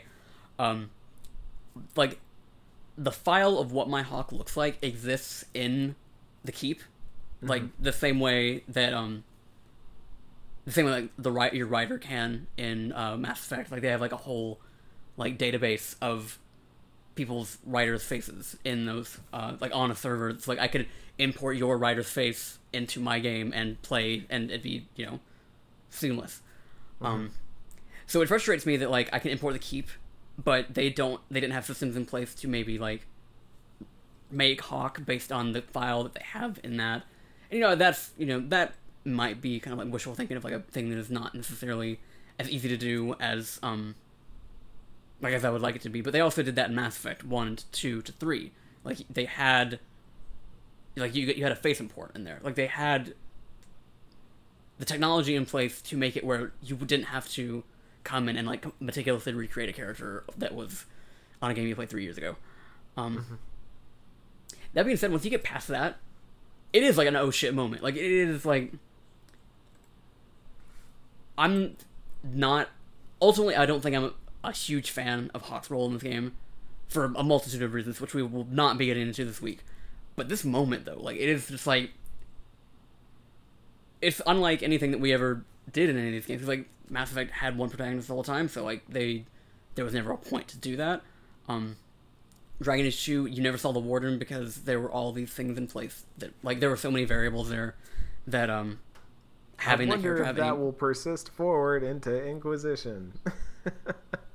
Which the Warden mysteriously not being around. The whole thing. Yeah. But you never had that moment where like you're not to get like super philosophical, but like you're looking upon a past life through the eyes of a different character, and like you're interacting in ways that like you it's like it's a weird like out of body, like literal out of body experience. Like you're looking at a character that, like you have this. Well, I mean, if you like Hawk, like if you like Dragon Age 2, like you have this huge investment in this character that is just standing in front of you, and like you have the chance to ask them questions about like how's Fenris, like how are like what are you doing right now? It's like it's like it's an incredible moment that I don't think really is lived up to, but that's a whole thing that we will talk about like 5 episodes from now. I just to put a pin in that, I like the Hawk moment a lot, and I like Hawk being in this game a lot, and as I think we'll discuss, I think some of that stems from how much we see a character as being like an external role-playing experience versus being like a more like this is like I think traditionally in these games you've always had more like feeling of ownership over your playthroughs of these games, whereas I've always especially like the more that I've played these I've tried to like step back and just be like, okay, I'm playing this character, I'm not playing like my character, and I think that I don't think there is there's no right or wrong way. That's just two different ways of looking at playing a role-playing game, which is ostensibly like you're playing a role, and whatever that role means to you, however much ownership or agency you take over that role, is all up to the player. And I think BioWare works really well when it's giving you that gray space to kind of go either way on it. But there is that disconnect where I had that moment where I'm like talking to Hawk, and they're kind of responding in the way that my Hawk would, and I'm just having that moment of like, this is so bizarre. But then I'm remembering that even in Dragon Age 2, I was never really selecting full-on responses in the way I did in Origins. It was always kind of like choose a tone, and Hawk will respond with that tone, and that's kind of that system lets BioWare kind of flood these things together in ways where the character can still feel genuine to the tone of character they were in previous games. I don't think it would have worked with any other Dragon Age protagonist, like because they like and the Keep even asks like what was your Hawk's personality and like where do they generally lean towards. So like, they were able to write a character that mostly or somewhat at least resembles who they were when you were playing. Because like we both play Sarcastic Hawk, so our Hawk, despite the fact that we like they obviously don't look the same, they're not even the same gender, they do have like that sort of air about them, at least in specific cases, like specific dialogue. Because I think Hawk is unlike Shepard, the Inquisitor Ryder, is a more, like, I hate to call them defined, because I don't think that's the word I want to use, but, like, they are one of three people, mostly. So if you kind of have the, like, specific dialogue, like, quippy dialogue throughout, or aggressive dialogue throughout, you were able to give a semblance that this is the same person, at least partially. Yeah. And I don't know whether I feel like that leaves me with a good taste in my mouth about the amount of choice I had to define my character in Dragon Age 2. Just being like, oh wow, they really can reduce my Hawk down to one of three stereotypes. Right. But I did find, like, so I guess the other thing we should note here is that you can ask Hawk about Corypheus, and Hawk is very much like, well, Corypheus was my problem, and I feel like I need to be here to deal with Corypheus now. And Hawk has been up to other things that we will talk about in other episodes, both the very specific story mission that is kind of what gets set off by Hawk's appearance, and in other characters' companion missions as well. But that specific note is an interesting one, because I think it does ultimately set up Hawk as this potentially interesting character. And also, like, while we're talking about this here and now, I'm thinking that this might be the reason why we could see the Inquisitor return in Dragon Age 4 as the main character, just because the idea of having to bring in potentially a Hawk, potentially a Warden, potentially an Inquisitor, and then the player character on top of that could be a lot. So I feel like with all that in mind, being able to import the Inquisitor as a character would kind of solve one of those problems, and then also not create the problem of, okay, well, if you're going to be able to talk to an Inquisitor, how do you do that? How do you turn the Inquisitor into a character that can be talked to, an NPC? Because that is ultimately the problem that's trying to be solved here. Because, like, we talked about it, like, throughout these past few episodes, it's like, there's not really been a character that they have pulled off in this way, like, specifically the Inquisitor, that is so malleable in ways that are they able to really represent in a way that, like, they didn't really do with Origins.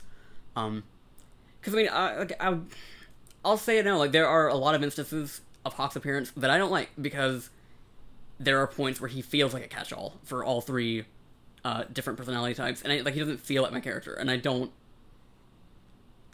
Given that they have been given the character that is ostensibly supposed to be the one that is most easily defined by one of three things, I don't like the idea of them trying to pull that off with a character that can be so different, like the Inquisitor can. It'll be interesting to see. I am looking forward to it, and this specific moment did give me a lot more to think about in that regards than I previously had.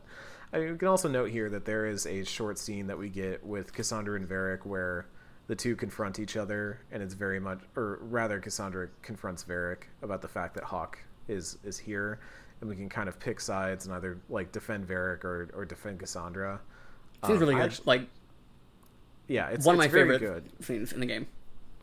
It's really good, I think, because it ultimately feels like an evolution of in Mass Effect 2 when you have those, like, your crewmates are fighting and you have to pick a side. Only now it's not this thing of, oh, well, you lose loyalty or gain loyalty or whatever. It's just like, well, one of them is going to think more of you and the other is going to think less of you, and you're going to have to deal with that. And, like, I feel that's just very... It's a moment that is emblematic of how BioWare has evolved even in such a short time with these systems. The fact that I could, like, defend Varric and say, like, Cassandra, you're being way too hard on him. He had every reason to want to hide Hawk. Like, he's just being a good friend. And the second we knew that Corypheus was involved and this was not, like, some Chandri thing that Hawk was going to get in trouble, but, like, the world was at stake, like, he did the right thing. So don't... Like, he made the right calls. And you can kind of get this thing where, like, Cassandra isn't on great terms with me, but she is a little bit understanding of why things happen the way they did. And you get to, like, navigate the text through that instead of just being like, well, I have Paragon 90%, so Right. I get to solve this problem. Yeah, for sure. Let's do the listener question first. As always, we are NormDFM. We have a Patreon, patreon.com/NormDFM, where you can go and donate. Certain listeners who donate at a certain tier get their names shouted out every week, so let's do that real quick. Kevin Kulikowski, Chris Johns, Alice Hawk, Colin, Just Reds, Zach Mickle, and our new donor at this level. I'm going to try this name once. I'm going to do a short named after that. If you have an issue with that and you want to give me a pronunciation guide, please let me know. This is a screen name, I'm assuming. The Wedge of Destiny and a banana on a steak. If you have any guidance for that in the future, or if you'd just like to go by Wedge of Destiny or something, would be happy to do that as well. You can just reach out and let me know.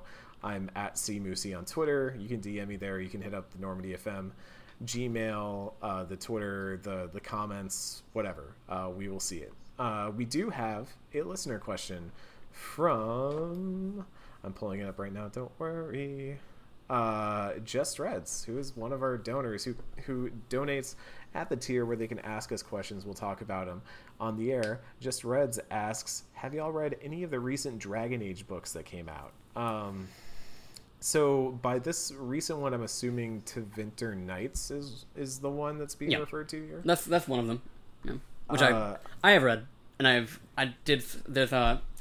wrote a little bit about it on Fanbyte. I think the headline is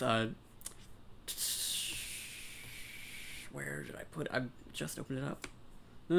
It's something like Dragon Age Tevinter Nights is best when it's about people, not places and things. And if you've listened to this show, you kind of probably have an idea of what my thoughts are on it. Generally, Dragon Age's external media is the stuff I tend to avoid because it does have that thing where BioWare's like, we don't give a fuck about preserving like the illusion of character or like players having agency over this world, so they write their own canon, and like there are books and comics about like characters that might be dead, and they're like, they don't even frame them as like a what if scenario per se. They just like, this is a thing that happened in this universe, whether you like it or not.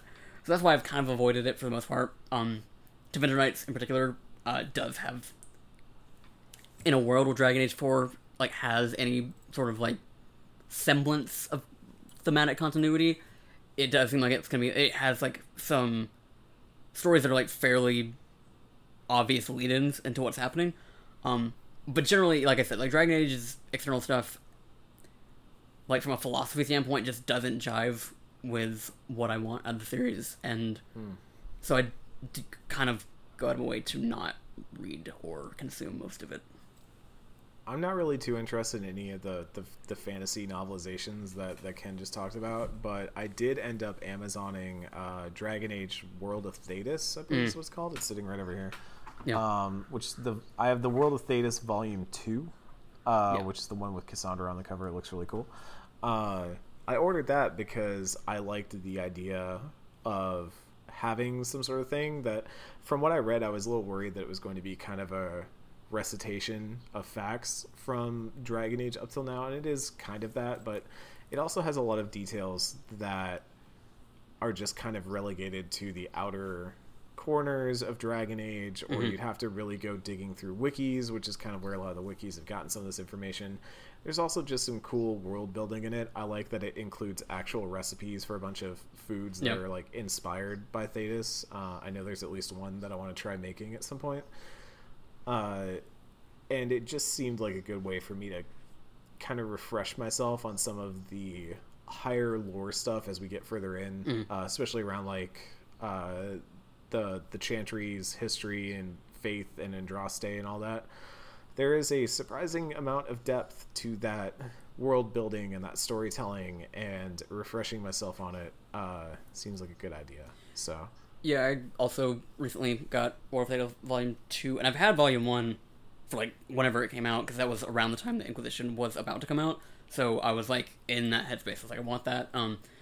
But as it was after Inquisition and a lot happens in this game, it's maybe not up to date on some stuff, so I was like, okay, I really want to get Volume 2 while we're on this particular season of the show, and I've been mostly reading it to like go because like there's some like there's like codex entries on characters, and like they have like little lore bits of like I like the Dorian section I was reading. It has like notes that were sent between him and his father and Alexius and things like that. That you're obviously not going to get in the game, but they give that little extra bit of context.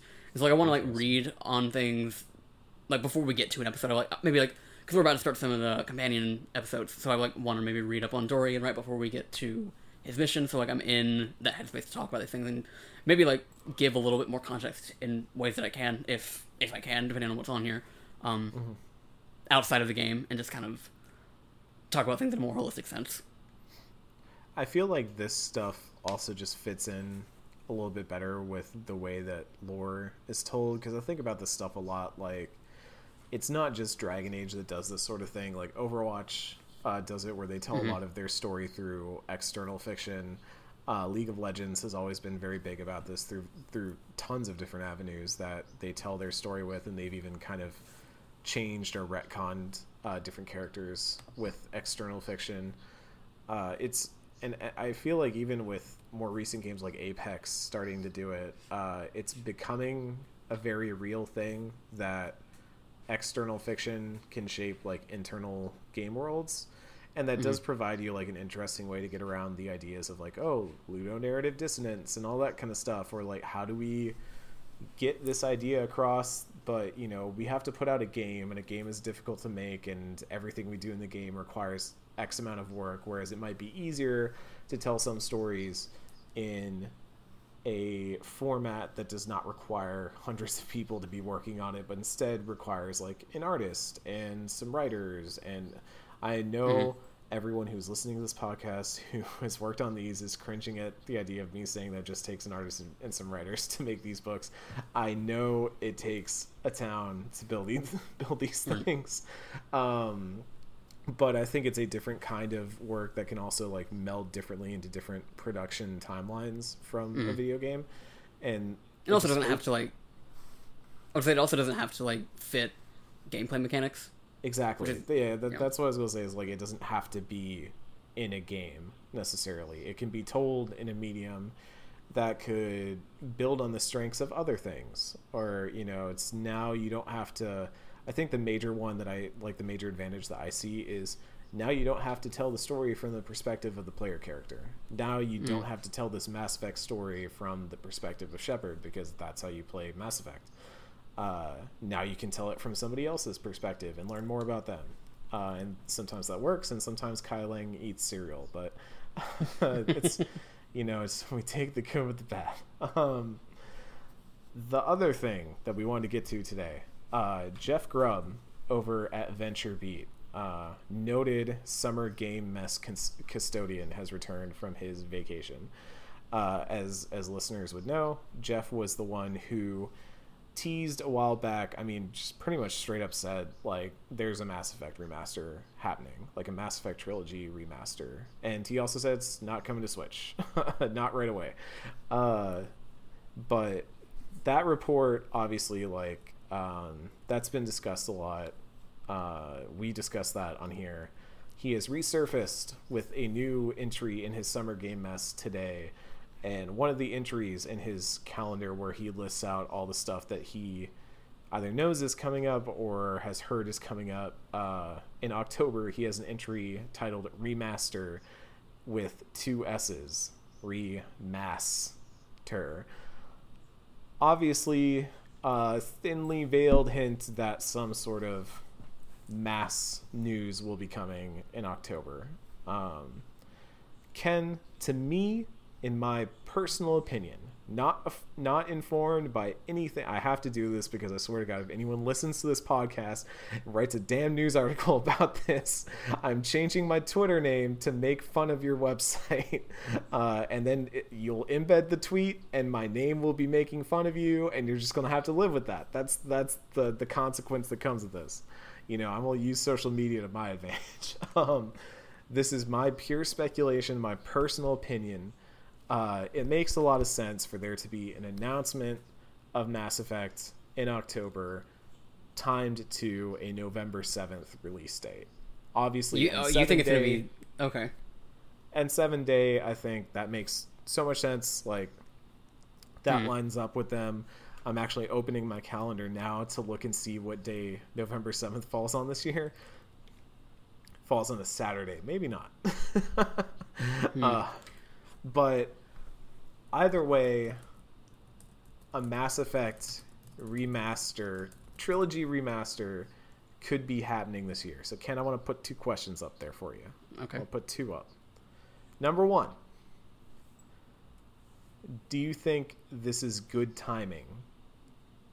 Do you think October could be a good timing for a Mass Effect trilogy remaster? October 2020. So I want to clarify something here. So is the implication here that we are getting news in October, or that it's coming in October? This is Jeff just being Jeff. He's vague tweeting as journalists on Twitter are wont to do at times. We all have, I mean, same if you go on like Resetera and you follow a lot of like the insiders and stuff who leak things on there, they will occasionally be very coy about the things they say. And that's for good reason. You know, like sometimes you maybe have like, this is me again talking personally, not speaking with any knowledge of what Jeff's situation is.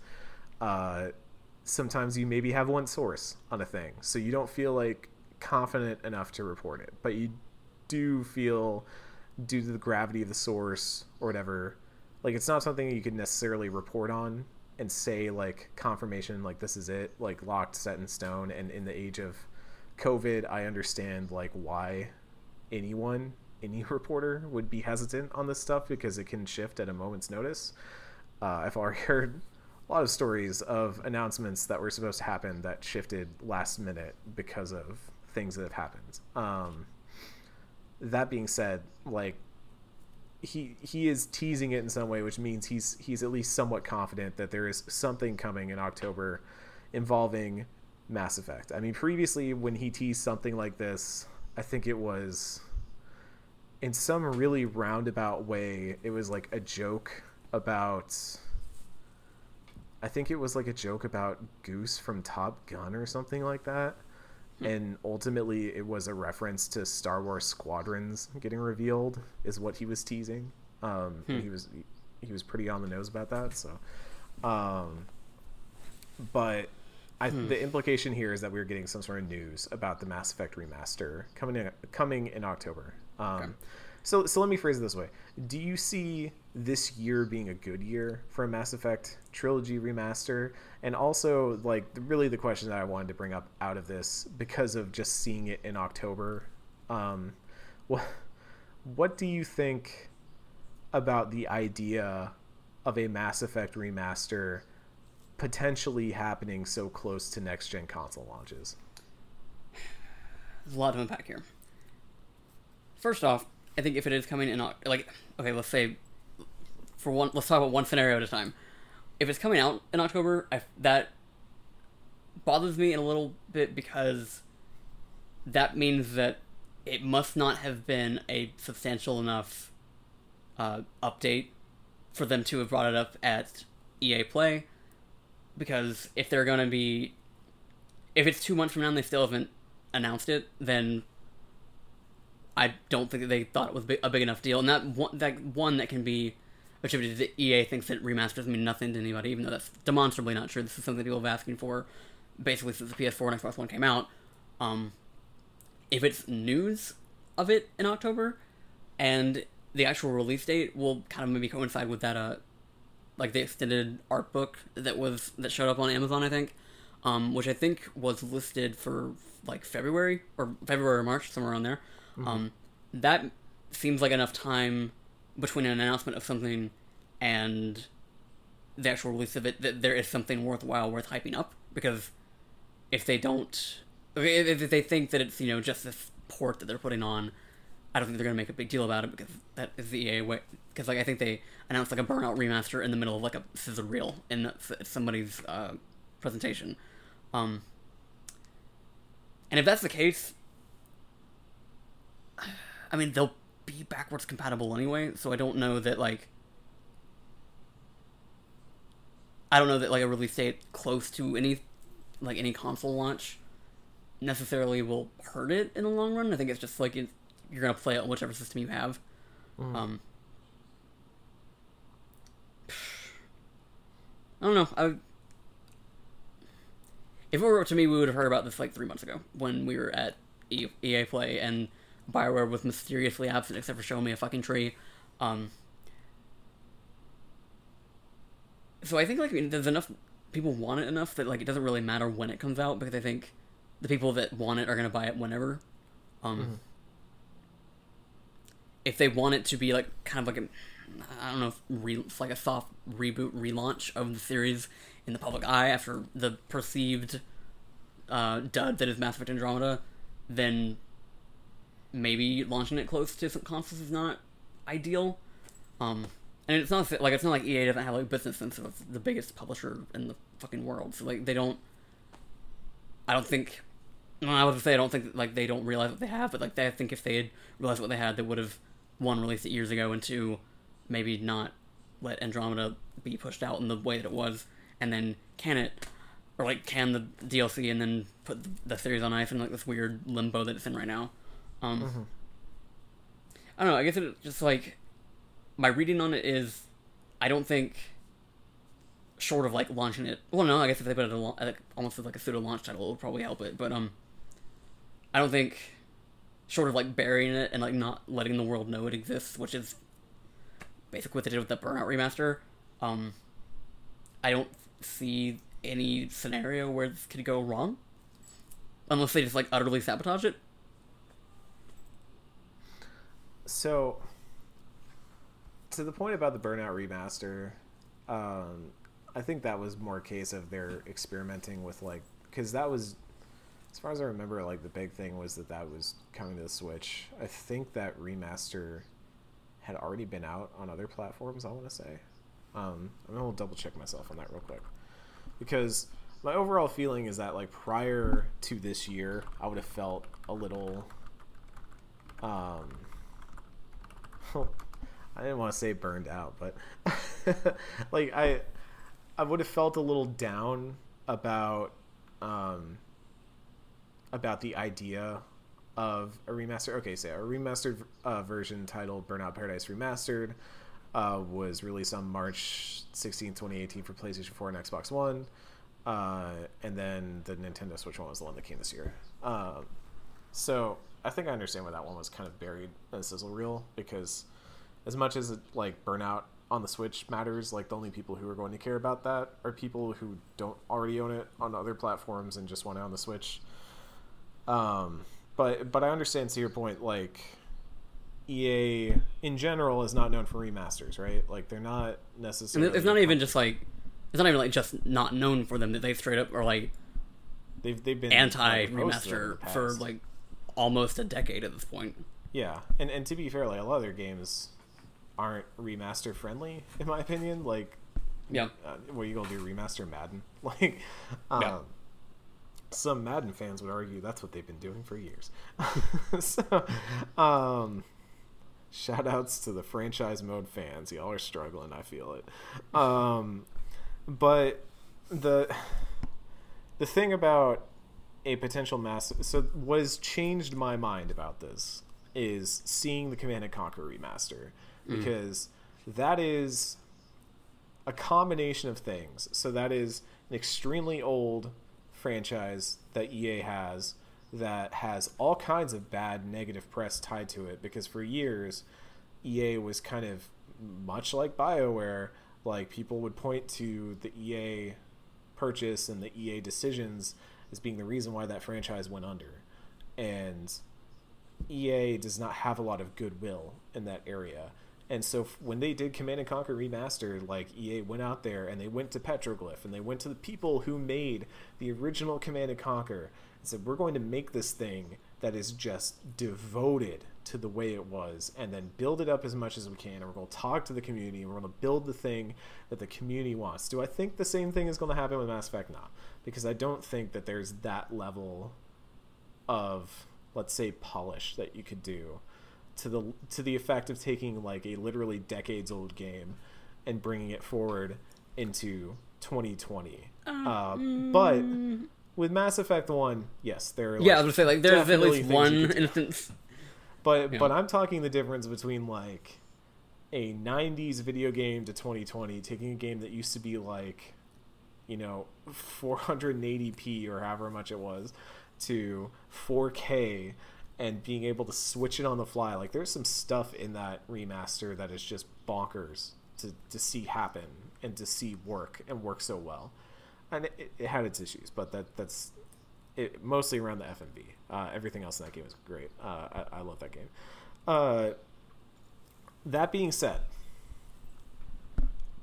that's what I see a Mass Effect trilogy remaster as being, is not even necessarily just getting Mass Effect back in the limelight, but like getting EA on positive terms with the idea of a new Mass Effect by being like, hey, okay, we care, so we're putting out a trilogy remaster, a thing we don't normally do, to show you that we care about the health of Mass Effect. I mean, I wrote a piece, I can't remember if it was this year or last year, because time is just a flow at this point that all just mashes together, but I wrote a piece that I think it was for November 7th actually, that was like, it's time for a remaster, and I pointed out, like, unless you own a gaming PC, there's not really a good way of getting the trilogy in one package. And even then, like, PC has its own kind of quirks that you got to deal with, right, and these patches that you got to install to make it work with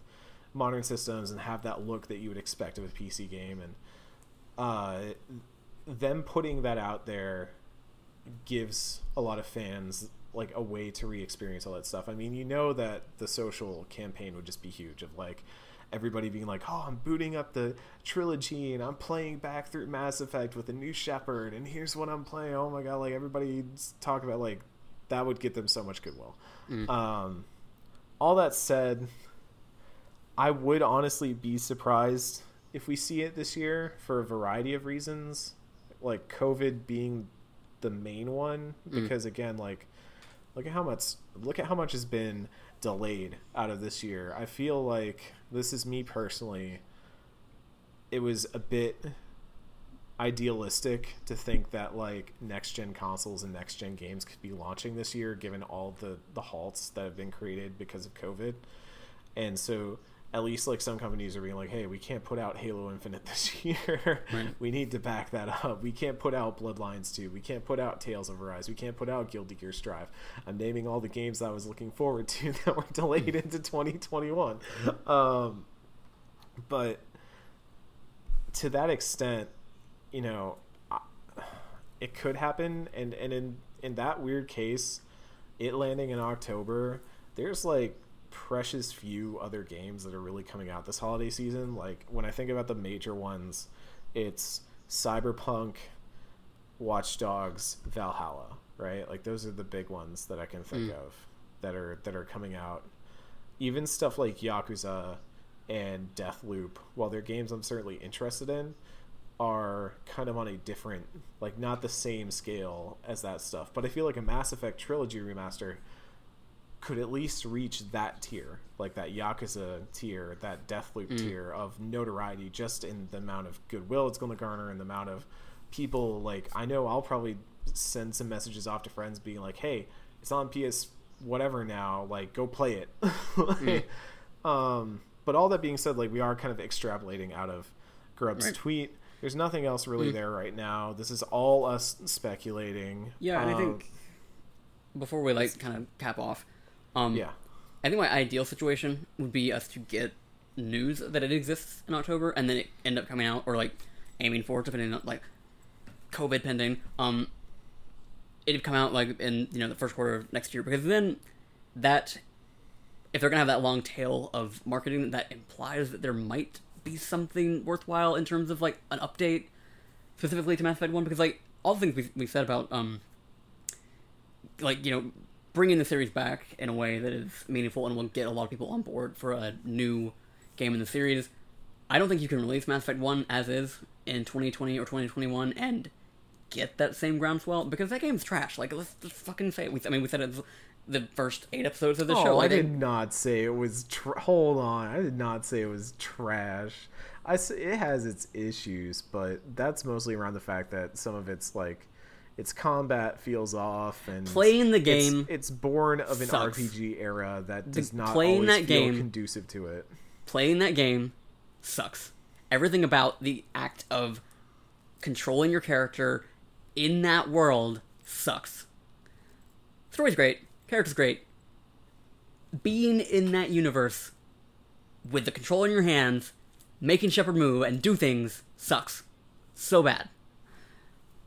And you can't release that game 13 years later and think it's going to be perfectly fine. I don't think you can, like, port as is to a modern system and expect that to get the job done. But you don't think that's going to have, like, that could be a double-edged sword too, is like, what if you put it out and the version you put out sucks? Like, it's worse. Like, is it better to not try?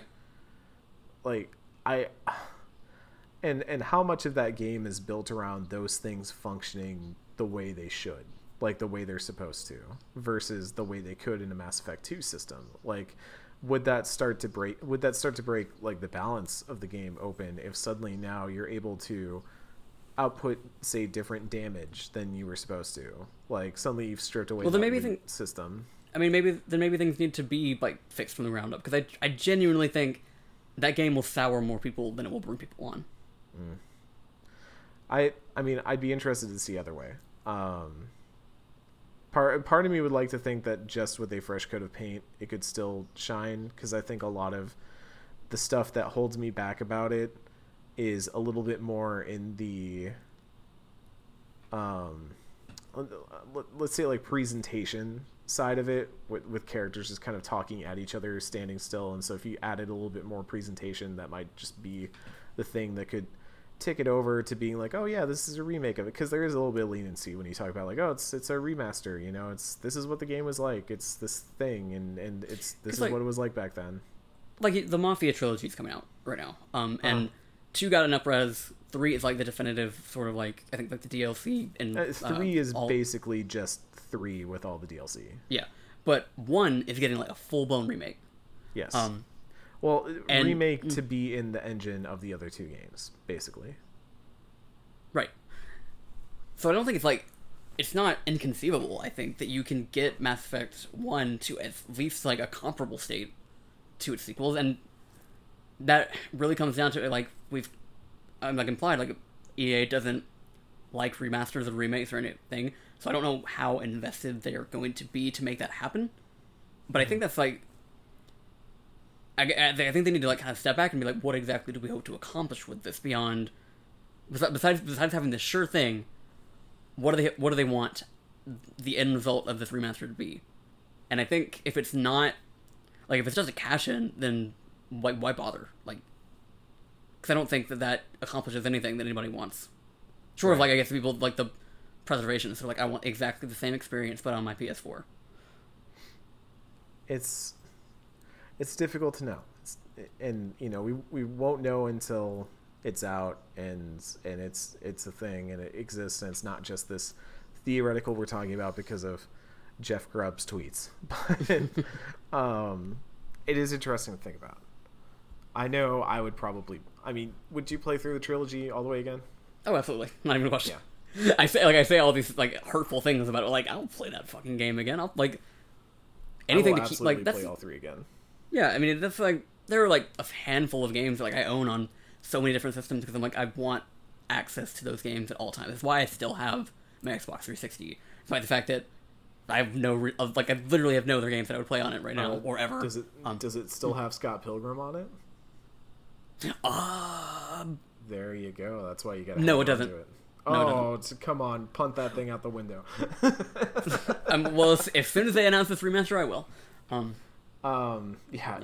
If Ubisoft ever makes a remaster of, or after, I thought you were talking about the Scott Pilgrim. I was like, I don't know, man. Even with all that's happened in the last week, that still kind of seems like a pipe dream. Best of luck to Scott Pilgrim fans, and best of luck to Mass Effect fans. So that kind of ends our main quest stuff for Dragon Age Inquisition this week until a later date. we are going to get back to the main quest at some point, but we got to take some shortcuts here to talk about some very specific characters, and we can say with 100% certainty that next week we will be talking about Dorian. Yeah, boy. Prepare your giant diary entry for this one. Hey, I have had, like, in almost all of these seasons, I have had to hold off on talking about my boyfriend of all these games until, like, either midway through or, like, near the very end. So, I deserve this. I deserve to start with Dorian Pavis in Inquisition. So help me God. Can have a little Dorian as a treat. We will see you all next time for a treat of an episode here on Normandy FM.